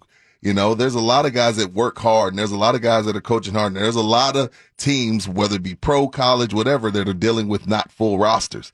Everybody's playing without a full roster. UTSA just traveled to El Paso with 7 or 8 guys. This is what it is. So if you want to be considered one of the big dogs, you want to be considered one of the best coaches, one of the better programs, this comes with it. Yes, it does. That's all I'm saying. I heard a lot of me and not a lot of we there. Yeah. Y'all picking on me. Yeah. Y'all picking on me. You got Imani Bates and Jalen Duren. That's $50 million of basketball right there. Are they both playing? See, I haven't been keeping up. Did they both play last night? They played in these games. Okay. They've been part of the 8 losses. They're 9-8 as we sit right now. There is pressure, but Penny stepped in. It's really hard for us. I mean, he started the game on third base. He stepped into the Memphis gig with James Wiseman and Precious Achiuwa. He had them. His first coaching job, he had a number 1 and a number 12 draft pick in the NBA. Yeah, that's the first head coach. Achiuwa's playing. He was underdrafted. Sounds a lot like Little Penny to me. Yeah, I was about to say, are we sure that was Penny? Because that sounded oddly familiar. What are you guys doing? What are you doing? Hey, you know, the only time you guys yell box out is when you're out of donut. You guys remind me of my shoe closet. I got 1 penny and a bunch of loafers. Parliament residents. Little Penny? Yeah, hey, what's going on? I got 1 penny and a bunch of loafers. You know what? Those were some of the best commercials. Oh, absolutely. And then he had one of the better Nike shoes. They were heavy. The pennies were heavy. I never wore them. Well, the foam posits were heavy. The other ones were decent. But Penny, this is you're in. I get it. Like, you feel like there's always that one guy that the coach doesn't get along with, or the player doesn't get along with. There's somebody within there that's consistently writing bad articles about him and consistently asking him what he deems disrespectful questions, and he had enough. Well, I believe the question was entirely disrespectful. It was, "Are you embarrassed?" Remember when the Bills, Micah? Well, it was the safety and the DB. It was Jordan Poyer and Micah Hyde. And the question was, "Are y'all embarrassed by what happened tonight?" Remember how he went off? Like, embarrassed? Like, yo, like, I always give you good stuff, and this is how you do me. Mm-hmm. Remember that. And that's Penny last night. Like, if you ask me, am I embarrassed? Well, losing 8 of 12. We all know it is embarrassing. Oh, it hurts. But I don't think I worded it like that. Penny hadn't lost 8 of 12 in his entire life. I mean, but is that it is a disrespectful question, or is it not? Are you embarrassed is a disrespectful question in every angle, and it is asked to elicit an angry response. Oh, okay. There's no question that this was a gotcha question. I got you. I'm mad at you. Are you embarrassed? Have you stopped beating your wife? Damn. You know what I mean? Like, yes, good no. Lord, How do you answer that? Are you embarrassed? So you want me to walk down and slap you? So you want to fight? That's one of those. That was the old school. I watched this movie the other night, The Last Duel, where you take the glove off and you slap them with it. Yeah. That was, are you embarrassed? And you're behind the lectern and you can't touch me. And Penny lost it. And you have to be above that in this job. Yeah. You have to be above it. He's going to get fined for that. There are too many F-bombs in there. And he could have went at him, but when you start dropping the F-bombs, you end up getting fined. And the mystery that is, what is wrong or what's the deal with Imani Bates? The next Durant, the next LeBron. Does he have to stay? I don't know. I think he's still a lottery pick. Because somebody would be like, we can fix him. It's Penny's fault. He's a pro. It's just Penny didn't know what he's doing with them. We can fix him. Well, it's been an ongoing situation with that. But he hasn't looked good. No, not at all. And Jalen Duren, both these guys should be top 10 this year. Okay. So it should improve. Hey, we're going to put a bow on the show. Look forward to a fantastic weekend. Make our picks for our divisional playoffs and maybe give you something to cheer for. Hang around. This is R&R in the Morning, and you're on San Antonio's Sports Star. It's ESPN AM 1250 and 94.5 FM. This is Joe Reinagle. Drive home with Jason Minix and me today at 4, ESPN 1250 and 94.5 FM. Second best hair in radio. Who's that? Joe Reinagle. Who's first, you? I would go with you. I'll take you over Joe. No, Joe's got far better hair than I got. Then is it Jason or Pledge? I'll It ain't say me. you. Oh, my beard? We talking about my beard or my chest hair? In general, chest hair. No, I shaved my chest. I did that for a little while. I tried it. I was going out one night and I had the shirt unbuttoned and there was a little bit of stuff coming out. Yeah, I shaved my chest. So I shaved it frequently. And then that's what happens. And then you get to that where you forget to shave and you look down and you got like stubble there. And it's itchy. I'm not diligent enough to keep up with that. Yeah, it's itchy. And you don't want like a razor cut on your chest. So I don't have that much anyway. Oh, okay. But is it true that if you shave it, it comes back thicker? Yes. Once you start shaving, it just grows back quicker. That doesn't work with my beard. Yeah. Your beard grew back quick. It did, but it's not thick. See, I got like open patches. You'd think I'd shaved it enough. That's what Just for Men is for. No, that's for the gray. It fills in the patches. Need to have some fertilizer.